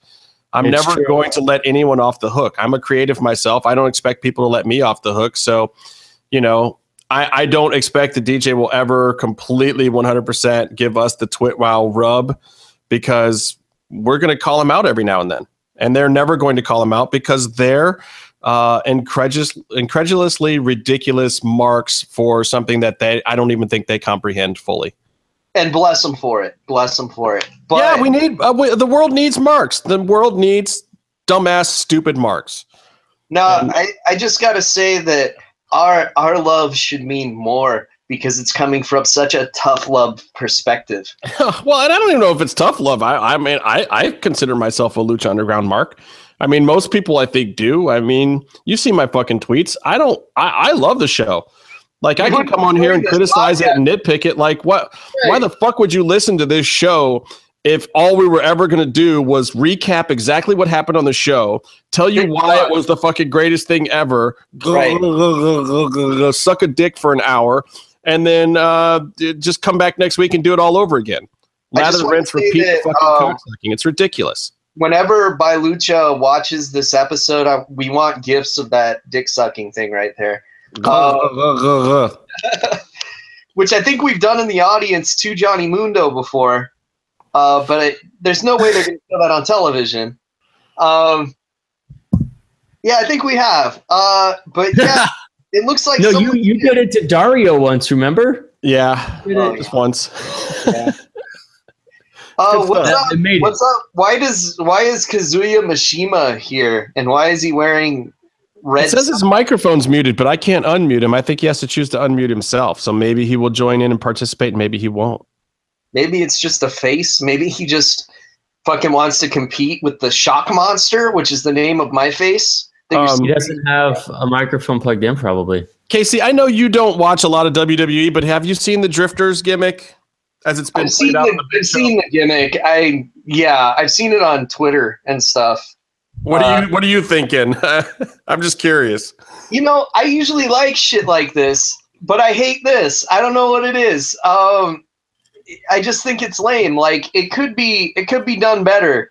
Does he ever hit people with the fucking guitar? Not yet. I think they're working up to it. Yeah. If he hits someone with I don't know. He never did that in NXT. Maybe he can only afford one guitar. Now, see, I never saw this in NXT. What was that like, Byron? Was it similar to this whole deal? Dude, he plays the guitar. He was so dedicated. He would go play in the fucking subway stations when they were on the road, doing his fucking gimmick in the subway station. That's dedication. I got to. He seems like he's getting a little nervous at the beginning of it on the big show with 14 or 20,000 people looking at him doing it, but then he gets into it. I kind of think I like it. I don't know. It's entertaining. Like, every time it comes on, I'm like, because a lot of times when I have Raw on in the background, and now, Casey, I'm using that plugin that you have, so I watch it like quadruple speed. Maybe that's what I need to start doing. Yeah, so I have it on in the background, and all of a sudden Elias comes on, and I'm like, oh, I'll watch this, because it's either going to be a train wreck or I'm going to love that the whole crowd is pissed about the whole thing. Like, it's something about it's actually entertaining me. I just like wrestlers to have signature weapons. I don't think that happens enough anymore. No, that's true. Because that was the shit, right? Because then when you bought the action figure, you could count on Big Boss Man coming with a fucking nightstick. Can it be the fucking Singapore cane for Alexa Bliss now? That would make me so happy. Dude, if they just gave her a Sandwoman gimmick and she was chugging beers on the way to the ring and shit, that would be hilarious. That would be so fucking amazing if Alexa Bliss was the Sandwoman. smashing a beer can on her head, coming down with the kendo stick every fucking week. Do you know how hard the crowd would pop for that shit? That little ass girl doing that? It's like she's already everyone's favorite woman wrestler in the company, probably, but she would be even more so then. All right, Casey, I know you didn't watch Raw this week, so I'm going to tell you about this gimmick. Okay. Fucking Samoa Joe promo. He comes down to the ring. He starts talking this I don't fear Brock Lesnar shit. Paul Heyman comes out, does his whole shtick of I know you don't fear him, and I'm just an advocate, and this, that, and the other thing. And so you just think he's going to be mouthpiecing and walk out of the ring or whatever. At the end of the whole deal, Samoa Joe drops the microphone, just takes Paul over into the corner and starts gently explaining to him how he's going to excruciatingly hurt him. Fucking amazing. It's all on camera mic. There's no fucking live mic there. It's completely dropped. That's awesome. Most vicious thing WWE has done in forever. Worked so perfectly. And then he puts the coquina clutch on Heyman, puts him to sleep in the middle of the ring. Heyman sells great. They bring out 15 referees to pull him off or whatever. But the fact that he talks at him and the whole crowd is pissed because they can't hear what he's saying. And you can hear him at home because the camera mic's on and the camera gets up on the ring apron and gets close enough. Like, I would have loved it if he pie-faced the camera even. Like, this is just something that Paul needs to hear. But when he tells him, he's like, I'm going to slowly wrap my arm around your fat neck and then squeeze like he just starts describing it to him. It's like, damn, that is some cold ass shit. That is so the way to get Joe over. Like, please let him do stuff like that. That's what all these dudes should be doing. Like, that's what a legit badass would do. So, all right, Justin, I got to ask you the $5 question. Yeah. What do you think his chances are of actually going over in the match? Slim to none, yeah? High.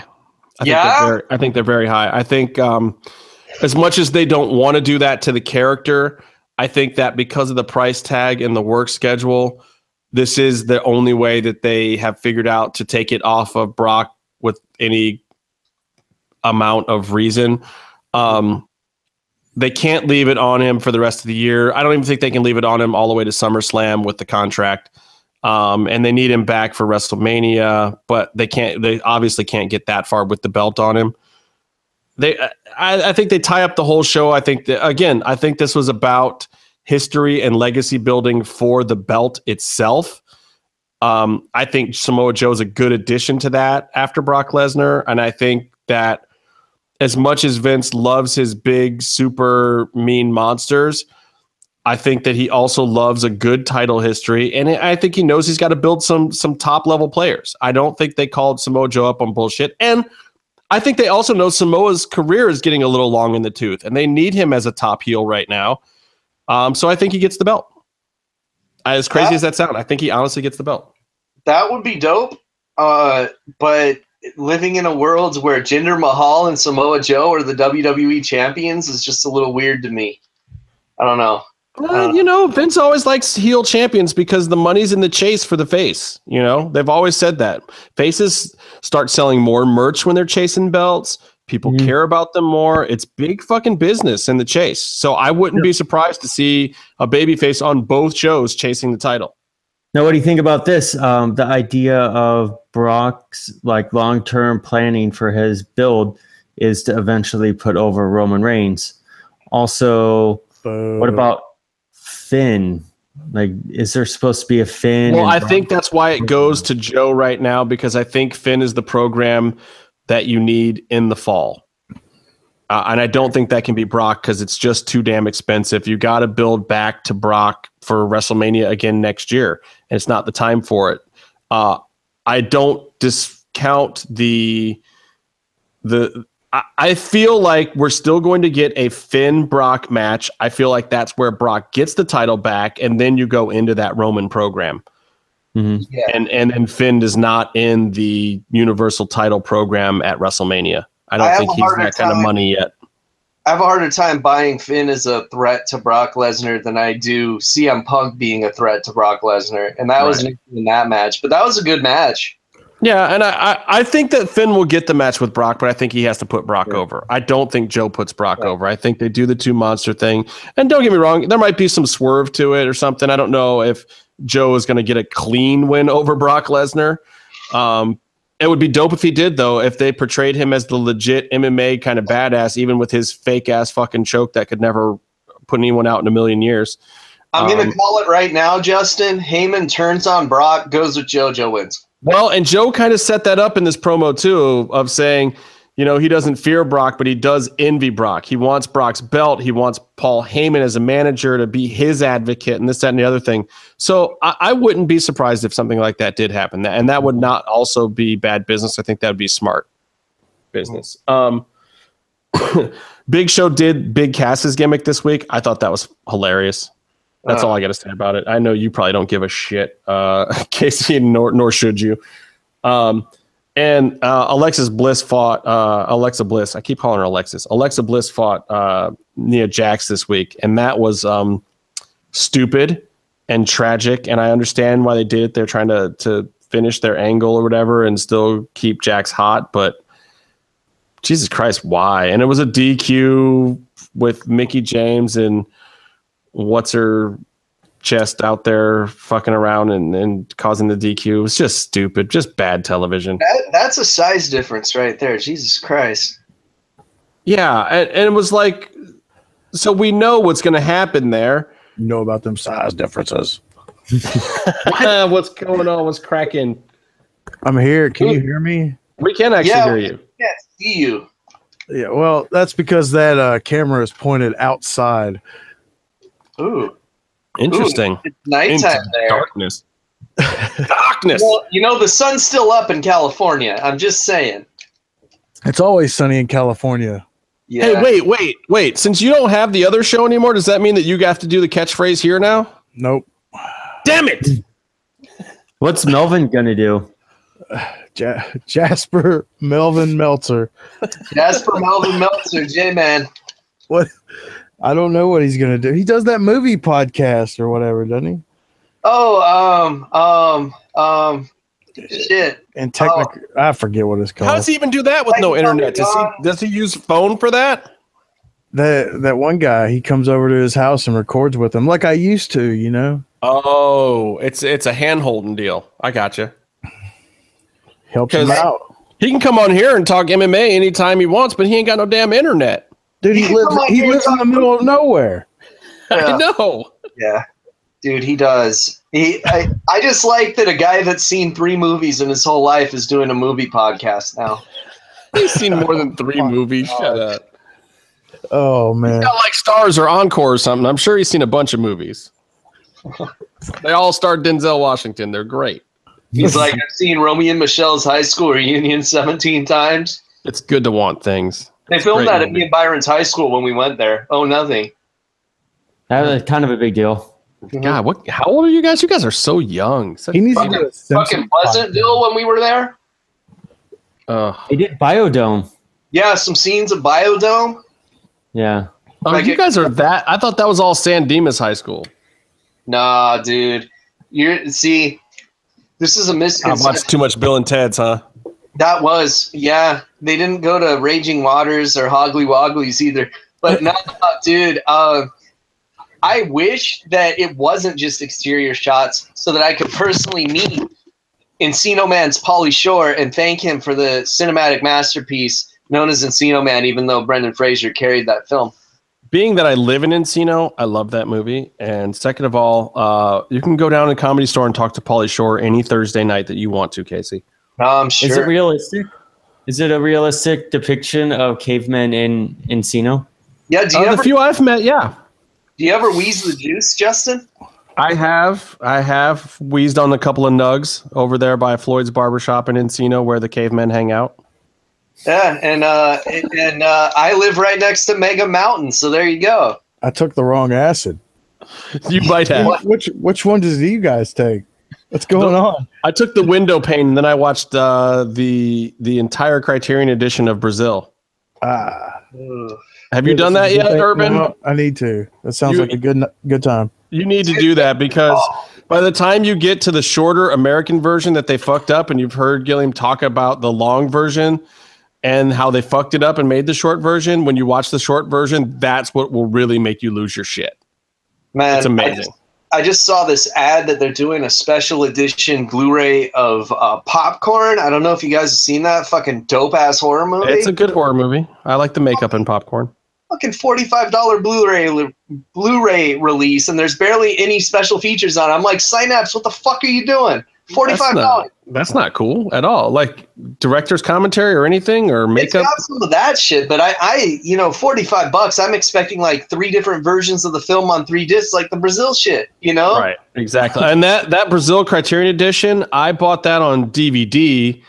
I think for $30. I think it was $29.95. Dude, I just got a new VHS DVD combo. Let me tell you about it. It's Sony. It's so high dollar, bro. We're living large out here in Tennessee. Dude, you gotta. That's amazing.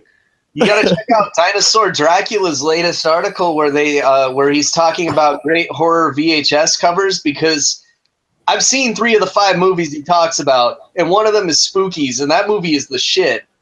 Well, look, hey, while we're talking about movies, has anyone seen this Wonder Woman movie besides me yet? You guys seen this thing? I saw it. I thought it was incredible. I loved it a lot. It was really good. God, he said incredible. What about you, Casey? Have you seen this thing yet? No, dude. I saw Pirates of the Caribbean. It was dog shit. Herb, you seen this thing yet? No. Okay. So, Byron, why did you think this was incredible? So I can go ahead and tell me so then I can assassinate your character after it. Well, I thought it was a good action movie. It had lots of good action. It was like 2.5 hours long, but they did a good job of putting kind of like a movie inside of a movie or a story inside of a story. And I thought it just delivered as an action movie. You go out and get some popcorn and forget about everything, and lots of okay. For suspension of disbelief, and look, this is coming from a bunch of guys that like pro wrestling, so I will say, okay, great, fine, I'll give you that. Now, let me start at the very last scene and move forward. She's fucking flying at the end. God damn it! Why is the last shot of her jumping into the sky and just fucking flying? Like that's an okay way to end a movie. Why is that okay? Where's the movie? Is she flying in the fucking invisible jet? Because this is important. No, because she's got the sword out and her legs are in like a flamingo 4 shape. She's like fucking jumps in the air and she keeps going like worse than Ang Lee's Incredible Hulk. In the movie, this is the last shot of the movie. This is what they left me with, which made me want to vomit in the fucking aisles. No end scene, no capper, no topper. It's fucking Wonder Woman flying. Like, God damn it, you're in the DC universe. Superman flies. You stay the fuck on the ground, lady. I was kind of bummed there wasn't one of those like end of the credit deals or after credit deals. But I don't read the comic books or anything, so I didn't know. I don't think she's supposed to. You do, however, know that Wonder Woman does not, in fact, fly. Even though she's an invisible jet, god damn it. But in the movie, she flies in a jet. She doesn't fucking just fly. Does she fly in Injustice? No. No? No. But where's the invisible jet at, man? Did fucking Linda Carter have the invisible jet? She didn't, did she? On the TV show? No, because the cartoon Super Friends, she did. Yes.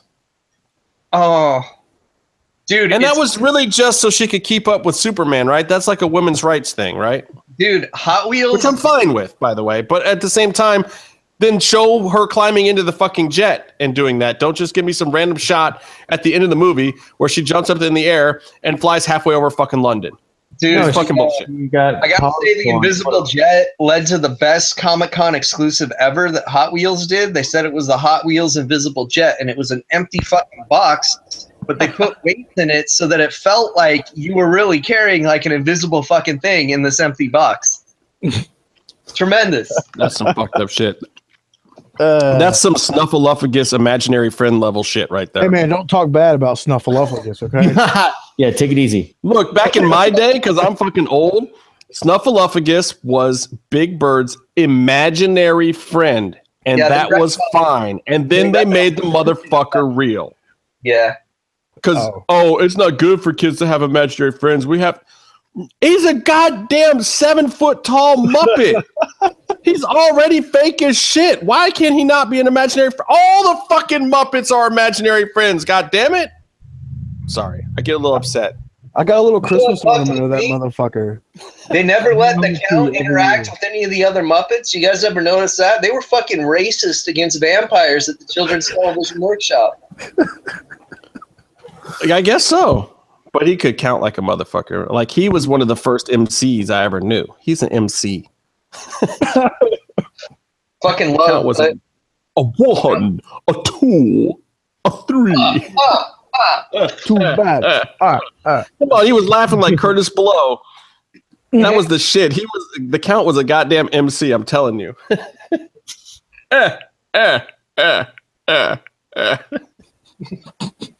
Sorry, this has gone completely off the rails. And I think we lost some of the viewers with the Sesame Street talk, but it's so entertaining. I don't give a shit. Look, I'm gonna go back to Raw real quick because I have to talk about the last thing about it. As much as I love that Samoa Joe promo, which you would love, Casey, it's like one of the best things Raw's done in forever.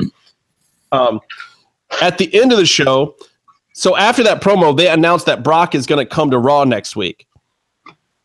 And so here's what you don't do after that hot-ass fucking promo is you have Joe in a credible fight with Seth Rollins. Yeah, like this of all times, like, hey, you just made this guy into a monster. You did a great fucking promo with him and Paul Heyman where he chokes the shit out of Paul. Like, if you're going to give him a match, let him squash the fuck out of some low mid-card guy, not have a fucking 15-minute super credible back and forth match with Seth Rollins. This does not make me feel like he's the guy to face Brock Lesnar. Oh, maybe not put the guy that's going to face Brock Lesnar against Mr. Injures Everybody. How about that? Yeah, it was bad. It was. All right, speaking of bad, Shinsuke Nakamura versus Kevin Owens on SmackDown. Okay, I heard about this fucking shit, all right? Fucking Baron Corbin, seriously? Yeah, exactly. What happened? I didn't see it. This is the Baron Corbin got the rub this fucking week. Shinsuke KO had a match. KO went over clean on KO, which is weird as fuck considering that's a fucking champion. Like, what is the logic in wrestling of the non-title match? And they didn't even call it a non-title match. They just announced both of them. They come out. Shinsuke wins. Shinsuke should be the new U.S. champion, right? Mm-hmm. What the fuck? I don't know. It was just weird. It didn't make sense to me. Shinsuke and KO shouldn't be having a clean one-on-one match yet. And that's like anti-Vince altogether. I like them putting Shinsuke over and getting him built up, but I don't know. Why do we care about an exhibition match and why have a clean finish over a champion? What the fuck is that? Oh, did they do weird. The spot, their Ring of Honor match where Owens goes to do the dive and Shinsuke just walks away all casually? I fucking love that. That's a gift. They actually did a couple of spots kind of similar to that, and the Cannonball actually worked really well. Like, they worked good together, don't get me wrong. I liked watching the two of them together, but I also don't know if you guys saw this, but Lana came out, like, they're having a women's Money in the Bank match now, which I think is kind of a good idea. I just don't know if these are the women I want to watch in the match. Fucking Natalya, Carmella, Tamina, Becky Lynch, and Charlotte Flair. It's to put Charlotte over. That's the only reason. I can only hope it's to put Charlotte over, because why the fuck else are you having that match? Dude, that's fucked up for everyone in the match. She's got an unfair advantage. She can just reach with her giant hands without climbing a fucking ladder. Also, you don't want Sasha big. You don't want Sasha Banks in that match. I don't know who I want in that match. I just don't know if it's a good idea. And then, okay, so Casey, I'm sure you didn't watch this shit, but Lana made her debut as, I guess, a wrestler. Okay. She came out with all the women in the ring that are the actual wrestlers, got heat on them, and then got kind of kicked out of there. Mm-hmm. So I don't know what the fuck that was about, and then now she's in a feud with what's her face, Orlando Glow in the Dark girl, Naomi. Yeah, what's her face, Orlando Glow in the Dark girl. Jeez. I don't believe she deserves to be a champion. I think she sucks. I'm not happy with her. You were so happy when she became champion, Justin. No, it wasn't. That was Byron. Huh? I didn't give a fuck about her. I think she's horrible. I don't watch the matches. You were like, "Oh, it's our month," and she won. Oh, that's true. That was just a joke. That was a joke for Black History Month. No, I think she's terrible. She's not as bad as her partner was. Let's just put it that way. Point taken. But anyway, so now Lana's going to have a match with her somehow in this episode of SmackDown. Those are the only things that came out of the entire 2 hours. Somehow Lana is now a wrestler, which I hope she is. And I hope she's been spending time down in developmental or doing something while she's been off air for a little bit. Because I think her promo and her stick work is going to be great. She's got a great look. I think she could be super duper over, but I don't know if she can fucking hang with these girls or not. Hey, she does all the cheerleading gymnastics shit, so she might be really good. All right, so now I got to talk about this UFC thing, Case. Yes, I want to hear this. Okay.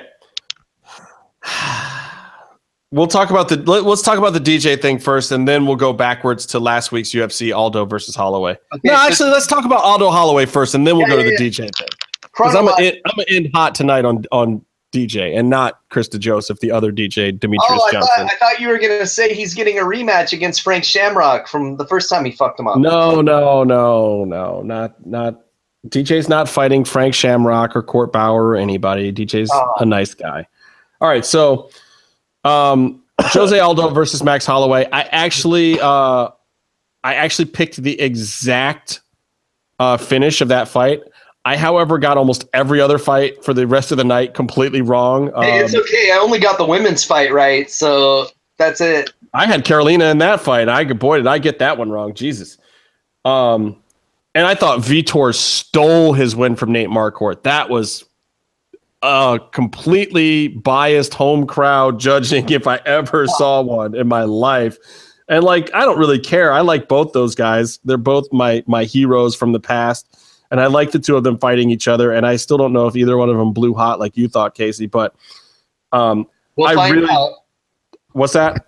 We'll find out. Don't worry. Yeah, we'll find out eventually. I really do believe that Nate Marquardt won that fight and was kind of robbed. I also think Marlon Moraes won his fight against Rafael Assunção, but was kind of robbed on the cards too. But, I don't think he lost any stock. It would have been nice to see him get a win over number 3 and be catapulted to the top of that division immediately. But I think Marlon Moraes will get there anyway. And I think he fought exactly how I expected him to. So anyway...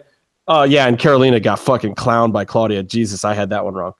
So, Holloway, let's talk about that for a second because I saw it coming. Holloway was the underdog. A lot of people did not see it coming. I think people just forget how long Jose Aldo did this shit. He's just not hungry anymore. I don't think that he's not training or doesn't have a desire to win, but there's a difference between desire to win and hunger, like what Max Holloway has. Max Holloway won that fight on hunger alone. What do you think, Case?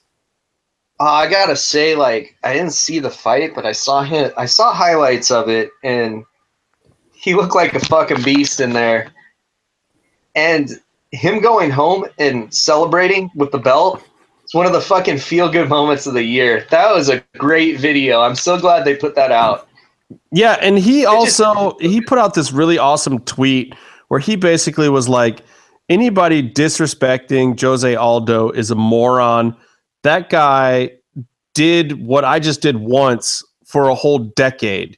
And just because he lost to me and Connor doesn't mean that this guy should be disrespected by anyone. He represented his people. He represented how you can come up from the ground up, from nothing, from starving and going to the gym. He is the purest representation of what you should be as an MMA fighter, and everyone should show him respect. And that was a classy fucking thing for Holloway to do. That's awesome, man. It's good to see somebody not being an asshole. But yeah, because he's the only one right now, because we're about to get into some assholes. Because I think the asshole thing's going to be a lot more entertaining, though, in a way. It is, and I think Holloway will have his chance, and I think Holloway knows how to be the right kind of asshole. I think he's going to be very entertaining in his fight promos. I I want to see. I'd love to see him fight Frankie Edgar. I think that could be a good matchup. So we'll see if that happens. I believe that's going to probably be what's next for him, and I'd like to see a little shit talking there if they can pull it off, because they're both fairly affable gentlemen. But I think there'll be some heat there. And speaking of which, of shit talkers, this weekend is Derek Lewis versus Mark Hunt. Mark Hunt, who has a very foul mouth, but is not necessarily a shit talker, and Derek Lewis, who is just a hilarious shit talker now somehow. It'd be interesting to see how this goes down. I think Derek Lewis is going to win the fight this weekend. Mark Hunt, I think he's distracted. I think the whole Brock Lesnar thing and his fight with the UFC and whatnot, I think is distracting him. So we'll see if he can pull out a win, or if this might be one of his last hurrahs in the UFC, because I think he's still even trying to sue the UFC. So they might just trying to be done with him and feed him to the Black Beast. Right. It sounds like this is a fight that they want him to lose. But maybe. Yeah. I don't know, though, but it's Mark Hunt. He could just fucking destroy you sometimes, And it's in New Zealand. Yeah. Oh, shit. That's crazy. So he's suing the company, and they're giving him like a top match in his country. That's interesting. Well, I mean, I think they were already planning to go there. And with one thing we know is UFC is not afraid of money. No, that's true. That's true. They don't necessarily give a fuck about him. But they're not giving him some tomato can he can just go and beat up on him. They're giving him fucking Derek Lewis, who's one of their top up and coming heavyweights. Yeah, and this could be the stepping stone that Lewis needs to get himself a title shot. It will make him a star if he knocks out Mark Hunt, but he has to knock him out. So let's go to the asshole department. Yeah. Asshole number one, John Jones, in all the right ways. We talked about those tweets, but then asshole number two, Daniel Cormier, and asshole number three, Alexander Gustafsson, who's actually not really an asshole. Alex was being very nice. Alex didn't really respond to a lot of those tweets and kind of brushed it off and whatnot, but then did say that he believed that when John Jones was fighting him, John Jones was enhanced, shall we say. Then Cormier comes out on UFC Tonight this week and says flat out that he thinks that John Jones was trying to get his edge back by being on something. Wasn't on something against Ovince St. Preux, which is why he didn't look very good. Ooh. Thought he would get back on something for the fight with Cormier, which is why all of a sudden he blew hot. So Cormier basically flat out accused John Jones of doping. And John Jones's retort to all of that was, of course, your dumbass would have to think that I had to be superhuman to clown you the way that I did, but I'm not. Just a regular guy, not on any kind of stuff. Just whooped your dumb monkey ass. Don't have to be a superhuman to beat you up. Good times. Good. Yeah, so that's the asshole report for this week. Those guys are all at it, and Jimmy Manuwa is up in the mix.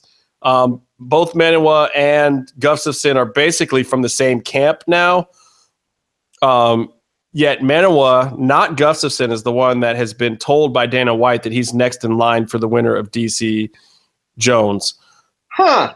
I don't necessarily think that's the smartest play. I think that what the UFC should do is that regardless of the outcome of the fight, Manuwa should fight DC next, and Gustafsson should fight Jones next. I think that's what makes the most sense. And it doesn't matter who wins. If Jones loses, he should fight Gus. If Jones wins, he should fight Gus. Right. DC wins, he should fight Manuwa. DC loses, he should fight Manuwa. That's it. I think that those are the most exciting fights that'll make him the most money. Anyway, so now we get to finally DJ, and I'm going to have a slightly different take on this than a lot of people, but let me tell you guys the rundown of what happened for those who are not MMA insiders, because you have to follow the sport quite a bit to know what's going on right now this week between two fights. By next week, everybody will know about this shit, but Demetrius Johnson put out a very lengthy statement through Ariel Helwani and through him only on MMAfighting.com that basically said Dana White told Demetrius Johnson at the Fighters Retreat that he wanted him to fight TJ Dillashaw because it was what TJ wanted. This pissed off Demetrius Johnson really bad. That combined with seeing some other top athletes from other sports and other black UFC fighters talking about the level of discrimination and promotion that they've been getting. The combination of those things has made DJ put out this letter where he's basically stating all the different ways that the UFC is fucking him over. Not giving him pay-per-view points. They had previously fucked him over on even giving him actual belts. Like most people don't necessarily know this, but when you win a UFC championship, you get a belt for that night. You get to go home and take it. You don't bring it back with you the next time you come back and defend that actual piece of equipment. There is a new belt that is put up each time. And every time you win that belt, you actually take it home with you. It's yours. It's a souvenir. They actually do this with WWE as well. All those guys that have been champion have the belt with a little nameplate that has their name on it or is their stylized version of the belt. They get to keep it at home in a glass case. Like go to The Rock's house. He's got a case in his basement in his den area that has all of his different belts in there. Yeah. Anyway, DJ never got those. Finally, they got him to him, I think, not too long ago. So everyone thought that DJ and the UFC might be fine. How many did he have to get at once for them to be good, though? It 10. Had like 10 or 12. Yeah. 10 or 11, I think. I think it's 11 now. Fuck, man. So, but no, he's got the photo with all 10 of his belts now. So they've actually given them to him after the fact, which is effed up because they still don't give him pay-per-view points. So apparently the UFC called DJ, negotiated with him to fight Ray Borg for his title-breaking defense, even though they basically just told him that was going to be the fight. He was trying to get pay-per-view points. They were like, no, you'll get him after the defense or whatever. They just gave him some bullshit of like, no, we're not giving you pay-per-view points. And then the excuse was, the flyweights don't draw enough. You don't draw, basically, was what he was told. Like, he's a champion, but he doesn't draw. So DJ went off this fucking huge letter. Then he went on MMA Hour, talked mad shit, and was basically like, you know what? Fuck these guys. I'm in it for myself here. Like, what pissed me off was Dana White saying that this is what TJ wanted, that everyone's calling me chicken, that I'm dodging TJ Dillashaw. He said no. He would accept the TJ fight if the stipulation was that if TJ didn't make weight, DJ would get his fight purse and TJ Dillashaw's fight purse, and the fight would be canceled. They said, no, we can't do that because Ray Borg, who you were supposed to fight, we'll put him on the card anyway. And then if for some reason TJ Dillashaw doesn't make it, then you just fight Ray Borg. And to which Demetrius Johnson said, "What? Well, who the fuck am I training for? Who am I fighting? That's the guy you can send me a contract for. That's the guy I'll fight. And it has to be like this. And if that guy doesn't make weight, then I get this and this and this. I'm the fucking champion of this division." And they were like, no, either you accept the TJ fight, the TJ Dillashaw fight, with him coming down, even though he's not the number one contender in your division, you're going to take this fight with this guy because this is going to be the biggest fight that you can get, and we'll give you pay-per-view points, but none of the other shit you're asking for. Yeah. And Demetrius was like, no. I'll fight the number one contender in my division. If he wants to fight me, he can come down and have at least one fight. Then you got in my division. Then you guys can rank him wherever the fuck you want. And if he's the next guy in line after that, fine, I'll fight him. And they were like, no, either you fight him or we'll just close your whole division.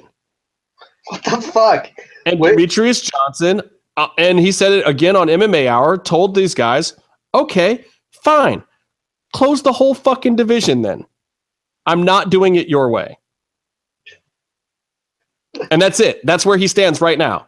He's not signed to fight TJ Dillashaw, does not care about his pay-per-view points, says he will fight the legitimate number one contender in his division, If they want something other than that, they have to give him certain assurances, pay-per-view points, and assurances that that person can make the weight, or else he gets all the money and doesn't have to fight somebody else, or they can kick rocks and take their whole goddamn division with them. Hey, good for him. I like this guy. That's it, man. And this is from a dude who has been the company guy who has not said shit bad about these people. The nicest guy. Like the guy that never even shit talks his opponents. Ever. Nice guy. Ever. Like him and Dodson a little bit. That's it. Yeah, but he didn't start it. Right. And it's like, man, it does kind of suck that other guys might lose their jobs because of this. I mean, they could always go up and wait, but yeah, I mean, and even he could. I mean, that's kind of what they're saying. Like, we'll just fold all you guys back into 35. You just don't get your whole division now. And then it's like, fuck it, he'll win that belt too. You're gonna just keep fucking folding? Maybe, but that's where he suffered a loss to Dominic. Oh, that's right. Yeah. And it's weird too because Dodson beat TJ Dillashaw that way. And honestly, I kind of want to see Dodson fight Dillashaw more, but that heat's not there anymore. So here's my problem with it, because yes, DJ is right about certain things, but what he's not right about is the one thing that Dana's right about, and that is Demetrius Johnson isn't a draw. He's just not. When I talk to casual MMA fans, they don't know who he is. He is the UFC equivalent of Dean Malenko.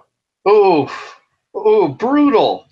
It's true. And this is why people aren't necessarily going to like this. But DJ should hear this, because this is the problem with his logic and his thinking, and he doesn't understand that. And this is where Dana White's coming from. DJ's Dean Malenko. He's great. He's a credit to the roster. He's a credit to the sport. All the guys in the back love him. He's doing all the right things. He can teach everybody out there a lesson, but he's not a top guy. He can't fucking draw flies. I don't care if he's got the best record. I don't care if he's the pound for pound number one. It doesn't matter. What matters at the end of the day is getting over. And this is something that fighters need to learn from wrestling. Demetrius Johnson has to find a way to get over. Tyron Woodley has to find a way to get over. I'm not denying what they're saying about part of it being that it's harder to get over as a black athlete. It absolutely is. But it can be done. It absolutely can be done. Look at other sports. You can get over as a black athlete. You have to find ways to get the promoters to promote you. Because, yes, guess what? Middle America loves TJ Dillashaw. They're going to spend the $60 on the pay-per-view. Inner city Detroit doesn't know about Demetrius Johnson and doesn't care about Demetrius Johnson, but he's got more of a chance of getting over there than he does in Iowa. And those boys love to watch them some MMA fights. I'm in the middle of Kansas City. I went to a B-dubs last week for the fights. It was fucking packed. Nice. Country boys love the fucking fights. Dana White knows this. Dana White knows that Matt Hughes was over. Chuck Liddell was over. TJ Dillashaw is over. Cody Garbrandt is over.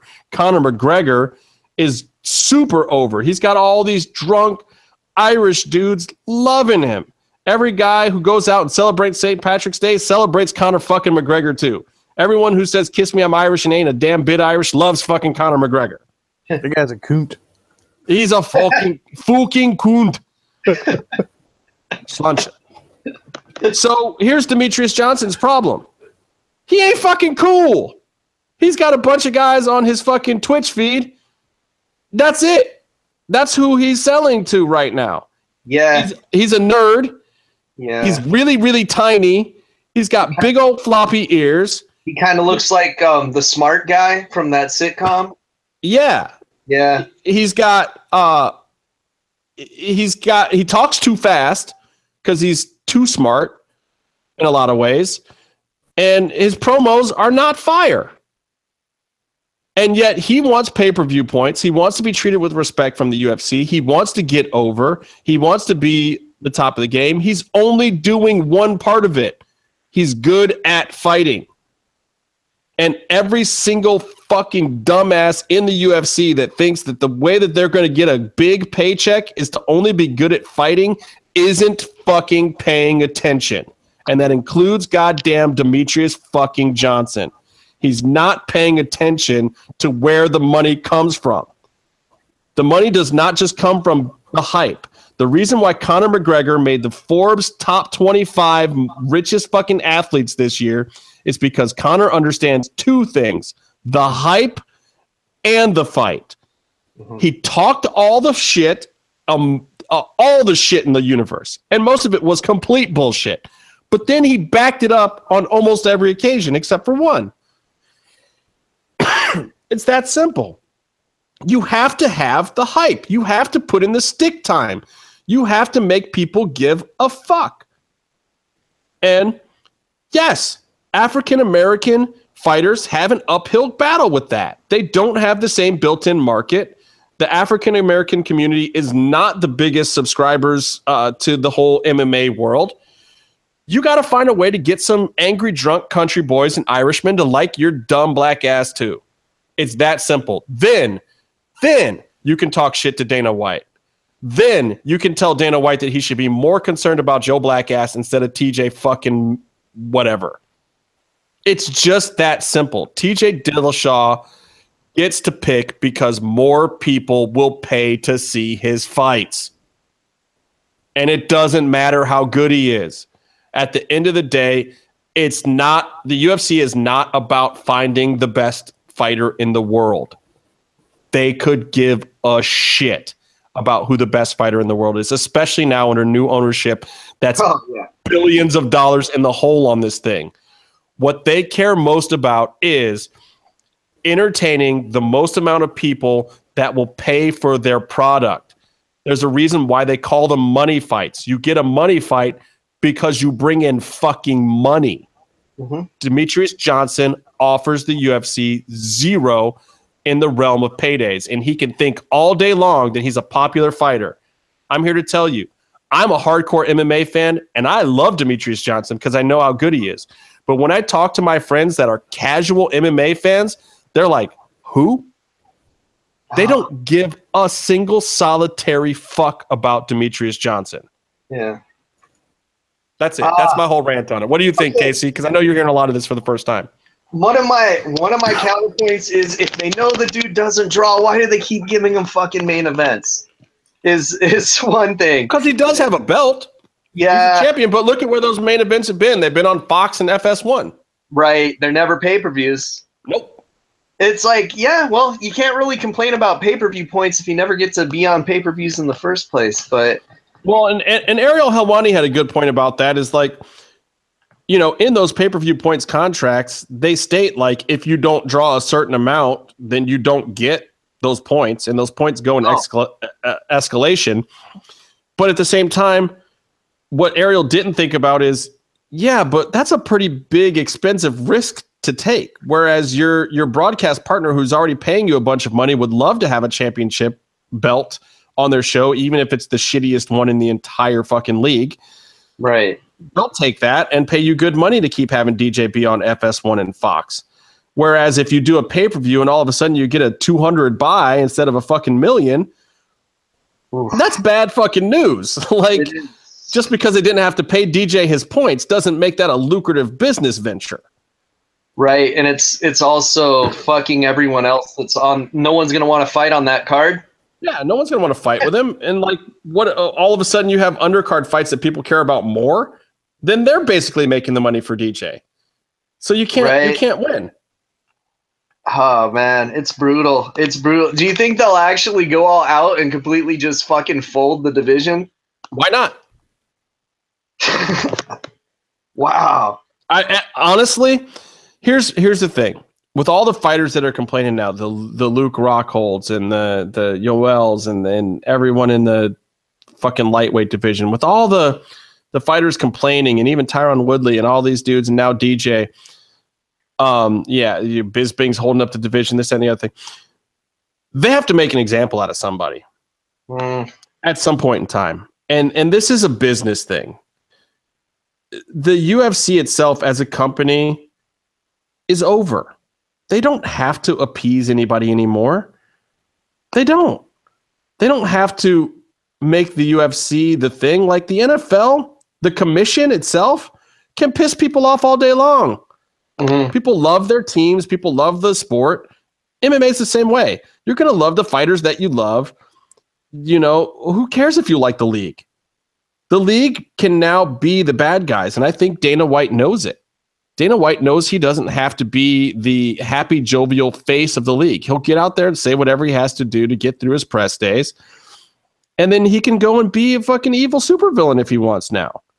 He does look like Lex Luthor a little bit. A little bit these days. So my feeling is, at this point in time, he can afford to be the bad guy.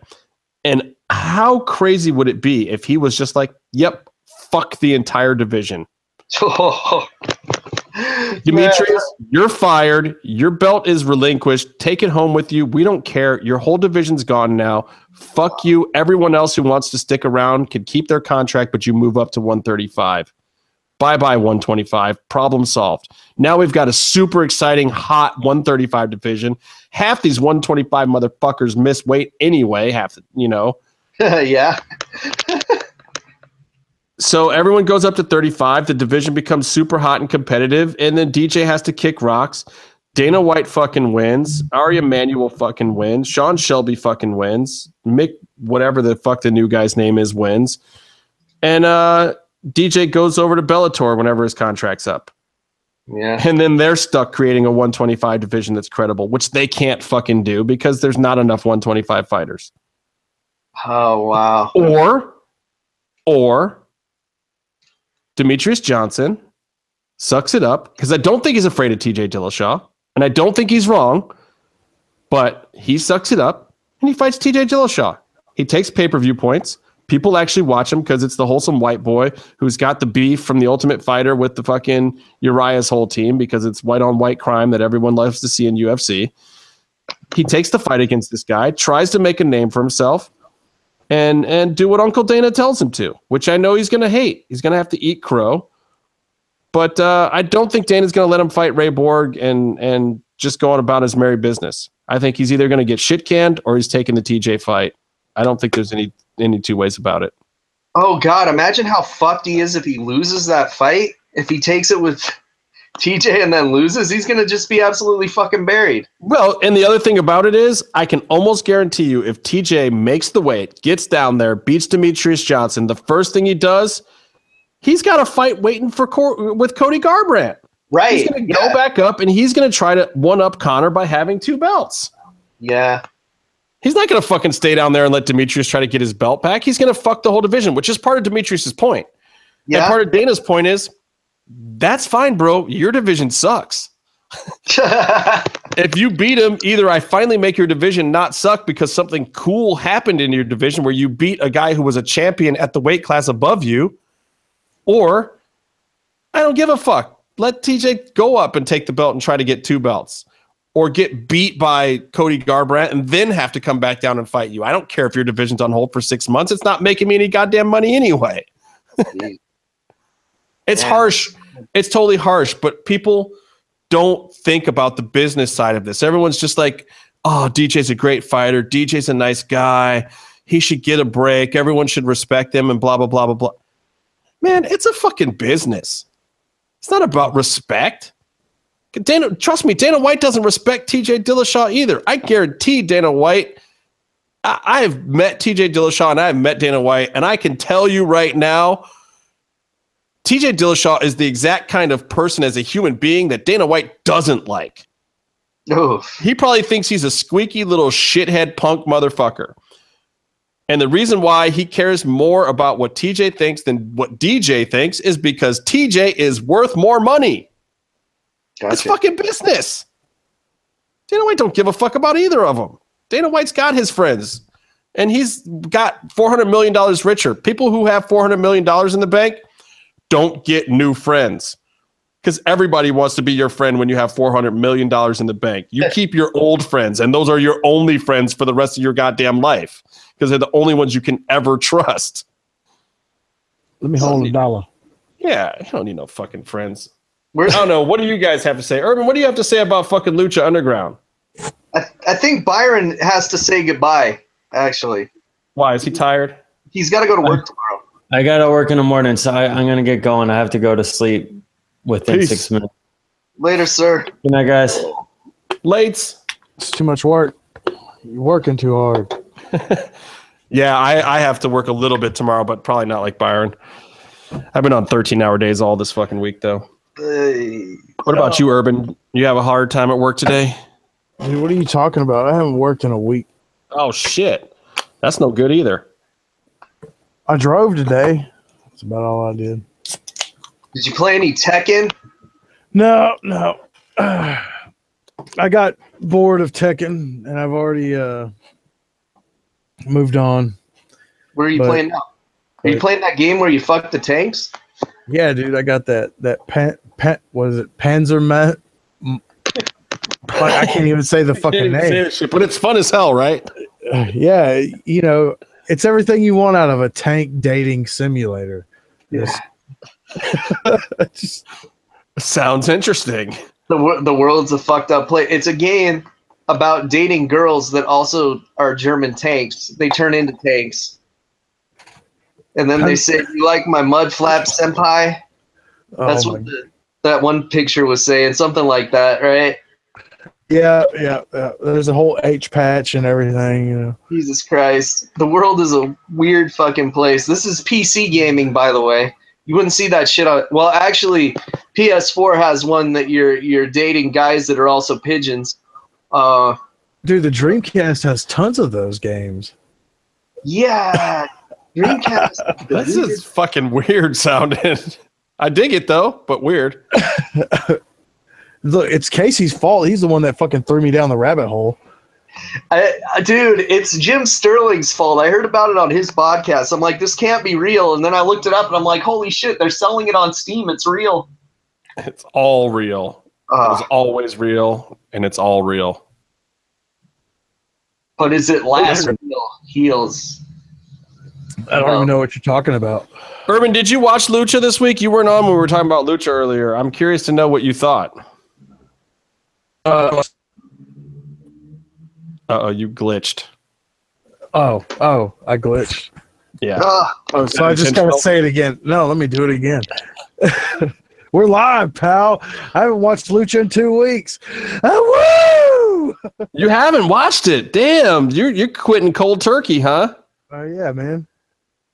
Damn, that's a good idea. We should do that, Justin. Face Off starts next week. Oh, fuck. I do want to watch Face Off, though. I'm not lying. Casey's gotten me hooked on Face Off. I will be watching. I will try to talk about it on this show. I know Casey's going to talk about it on the show, whether I talk about it with him or not. So I might as well follow It's a regular season, so we're going to have some fucking jobber eliminations the first week. Yeah, we're going to have some people we can talk shit on this time. Last time I was like, damn, I want to say something bad, but all these people kind of know what they're doing, and I feel bad dissing on them. Not the first few weeks of a regular season. Oh boy, this is gonna be fun. Dude, could I get on there with like my paper mache Freddy mask? Maybe. let's try. Like, I'll just like fucking show Byron and say I made like this horrifying monster makeup, and they'll be like, holy shit. And I won't show any before pictures. It's just Byron's face. And they'll think I'm like, Jesus, you know? That would be super fucking hot. All right, so next week. So wait, is it coming on like next Monday so that we can actually talk about it on next week's show? On next week's episode? I think it's Tuesday this time. Tuesday. Okay. I think, but I'm not. That would be better for me if it was. Yeah, I think it's Tuesday night, so you can avoid watching SmackDown. Or maybe with your new plug-in, I can watch a lot of stuff, man. I feel like I can get to so many more things.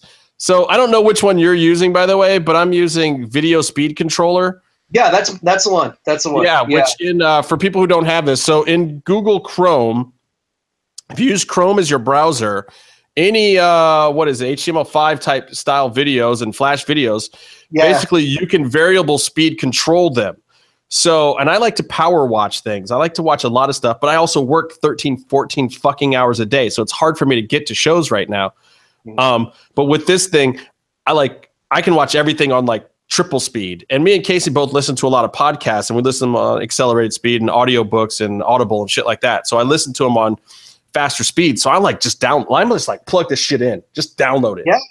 Yeah, like we're fucking trained for it already, so we can do it, right? Yeah, a lot of people are like, how can you do that? Like, how can you watch something so good triple speed? And I'm like, because that's all I need. And that shit is like getting me high. It's like shit. I'm watching foreign shit in triple speed and reading subtitles in triple speed. I had SmackDown on in almost triple speed with subtitles on, and it was pretty good. Yeah, I like that. Yeah. Dude, it's the best way to watch like 80s slasher movies that you haven't seen. Like if you don't know if they're gonna be good or not, and then like because it's got hotkeys, so like G puts it on the speed you want, and then R puts it back on normal speed. So when you see someone's about to get killed, just put it back on normal speed.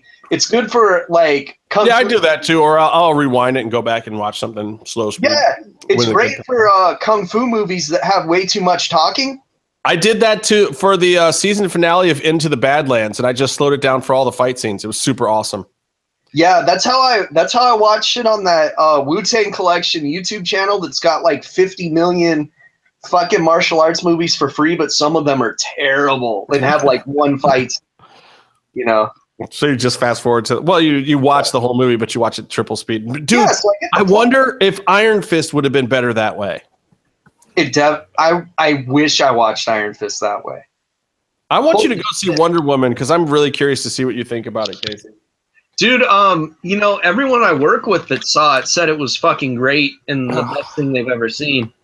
But I just don't know about that. I feel like just because it's the first DC movie that hasn't completely sucked doesn't mean that it's great. And don't get me wrong, I did not dislike the movie at all. I did not dislike it. But I also don't feel like, you know, what Byron was saying in that greatness status that people are giving it. I don't think it's there either. It's like, you know, the Thor movies in the Marvel universe. Yeah, they're good, but they're not great. And if you're calling them great, there's something wrong with you. And I kind of feel that way about Wonder Woman too. Like, I really like Gal Gadot or Gail Gadot, however the fuck you say her name. I thought she was amazing. I thought it was a decent script. I thought it was a little too dark for the character. I thought that the editing was a little herky-jerky. I thought the music cues were off. I thought that the ending was misplaced and the timing was off. Thanks. Like it had some issues, like real cinematic issues that other movies of the same genre, Doctor Strange didn't have those fucking issues. You know, like I would say that Doctor Strange is better than Wonder Woman. I'd say Doctor Strange is better than like half the superhero movies. Well, than any superhero movie that's been released since Doctor Strange. But right, and that's what I'm saying. Like people are giving it this greatness status, and I feel like it's getting a little bit of a pass just because these other DC comic book movies have sucked so bad. See, yeah, and I will see it. I mean, I'm really looking forward to Spider-Man. Like, goddamn, I want to see that movie. Like, really fucking bad. And that's next month. Thor, it's like, I'll see it, but I'm kind of whatever about it. But it's got the Hulk in it, and the Hulk's dope. Yeah. But and the other thing I'll say about Wonder Woman, too, is I don't think it's for kids. I mean, it has a lot to do with, you know, World War I and evil Germans, and it's, you know, a lot of realistic gunplay and killing and, you know, a morality play about the violence of war. And I feel like that loses a little bit of what the real Wonder Woman comic book was about. There was a certain brightness and optimism to the real Wonder Woman stuff. And yes, it used a lot of these elements as the background for that, just like Captain America in the Marvel universe did. I mean, they're kind of equivalent characters in that regard. And so are these movies. But the optimism and the hope and whatnot that the Wonder Woman character is supposed to bring is not there. And it's just her defending against the darkness. Yeah. And I feel like the DC universe has lost sight of that. It's like, guys, what was great about the DC universe compared to the Marvel universe is it other than Batman and in the Batman universe, it didn't have that kind of darkness. You know, Green Lantern had this otherworldliness about it. Superman and Wonder Woman always had this positivity and level of hope to them. That's what the DC universe was about. Why the fuck are they missing it? Just because Zack Snyder likes to jerk off to fucking, you know, evil porn? I mean, what the fuck? But see, dude, see, that was always what took me away from DC. I agree. And that was why I was more of a Marvel fan too. But at the same time, they're doing their product a disservice, like by trying to make it like Marvel. No, I know. And everyone's doing a disservice to their product, trying to make it like Marvel, like fucking Universal Studios with the monsters. Yeah, it's stupid. That's not their thing. Like, make a good monster movie. How about you actually scare me, Universal? And DC, how about you give me some fucking hope in this hopeless, trying time where the fucking trials that our government puts on are more ridiculous than the newest season of House of Cards on Netflix. Like, you would send me a script with the fucking Comey testimony in it, and I would tell you that's unrealistic. We can't make that into a TV show. That's fucking. Oh my god. And in a world where we live in that, like, can you not give me just Wonder Woman? Can she not be like a shining beacon of hope? Why not? Fuck it. It's funny, though, because you say you want Universal to scare you, but a mummy's never going to scare anyone because they're the shittiest monster ever. Well, that's true. They were real shitty in the fucking WCW. I did see a review for a movie called Dawn of the Mummy that actually has a mummy in it, but then it has regular-ass zombies, too. So I'm thinking, maybe this will be more fun. Maybe I'll check that out instead of the Universal Mummy. I think there could be a way for a mummy movie to be scary, but it's not going to be with, like, you know, giant sandcastle faces flying out of the sand at people. No, that shit doesn't count. That's cheating with computers. A mummy is just a shittier zombie, dude. It's like they're slow, but if they bite you, you don't turn into a fucking mummy, you know? They don't even try to bite you. The Scorpion King, whatever. Oh, I don't know, though. Some of those old-timey mummy movies when I was a kid were like, you know, the sarcophagus was in the basement and it was kind of like a murder mystery movie, and you didn't know when the mummy was going to actually creep up out of the coffin or whatever, and they were way more subtle. Like, I liked those were kind of scary in a creepy way, and if they did something like that today, it's like a dark noirish detective thriller that had some mummy elements to it, that would be more fun than this action blockbuster kind of shit they're doing now. I do. Where's the Hammer Mummy? Did you guys ever see Christopher Lee playing the Mummy, the Hammer version? You know, he's like 6'7", and he was moving fast as a mummy and choking people. That's kind of scarier. And you know, I could buy Christopher Lee as fucking anybody. He could be fucking Son of Havoc, and I would consider him intimidating. So, you know. Oh, that'd be interesting if Christopher Lee was like, you know, another Son of Havoc or something. It's an interesting idea. They wouldn't have to fucking put computer modulation on his voice. How deep can it get? I mean, now they would because he's dead, but, you know, they could just use a recording. We should tell DJ to do that. He should do something with Christopher Lee and Son of Havoc, or just something with Son of Havoc in general. Yeah, or like nothing with Son of Havoc. I don't know. I think that for the second half of this season, Son of Havoc could really use an interesting, twisty, and original gimmick. Don't you, Casey? I'm being a complete dick. Oh man, what are you drinking over there? What's going on? He's drinking some fucking Haterade is what he's drinking. It's pure vodka. I love it. But no, I do gotta say, mummies suck. In closing, mummies suck. Christopher Lee is the shit, though, so he can even make a mummy not suck. But also, Yummy Mummy cereal was the shit because it was orange flavored, and that shit was delicious. Dude, what was was it Blueberry? Oh, the cereal you're trying to get us to all eat, Case? Oh, no, dude, the fucking Captain Crunch Blueberry Pancake Crunch. Oh my God. God, it's delicious. You guys, you got to try it. I think you can only get it at Target. It's a limited time, so if you go there and it's gone, I fucking told you guys to buy it last week. I just finished my box. I gotta go get some tomorrow. I'm gonna have to PayPal you some money.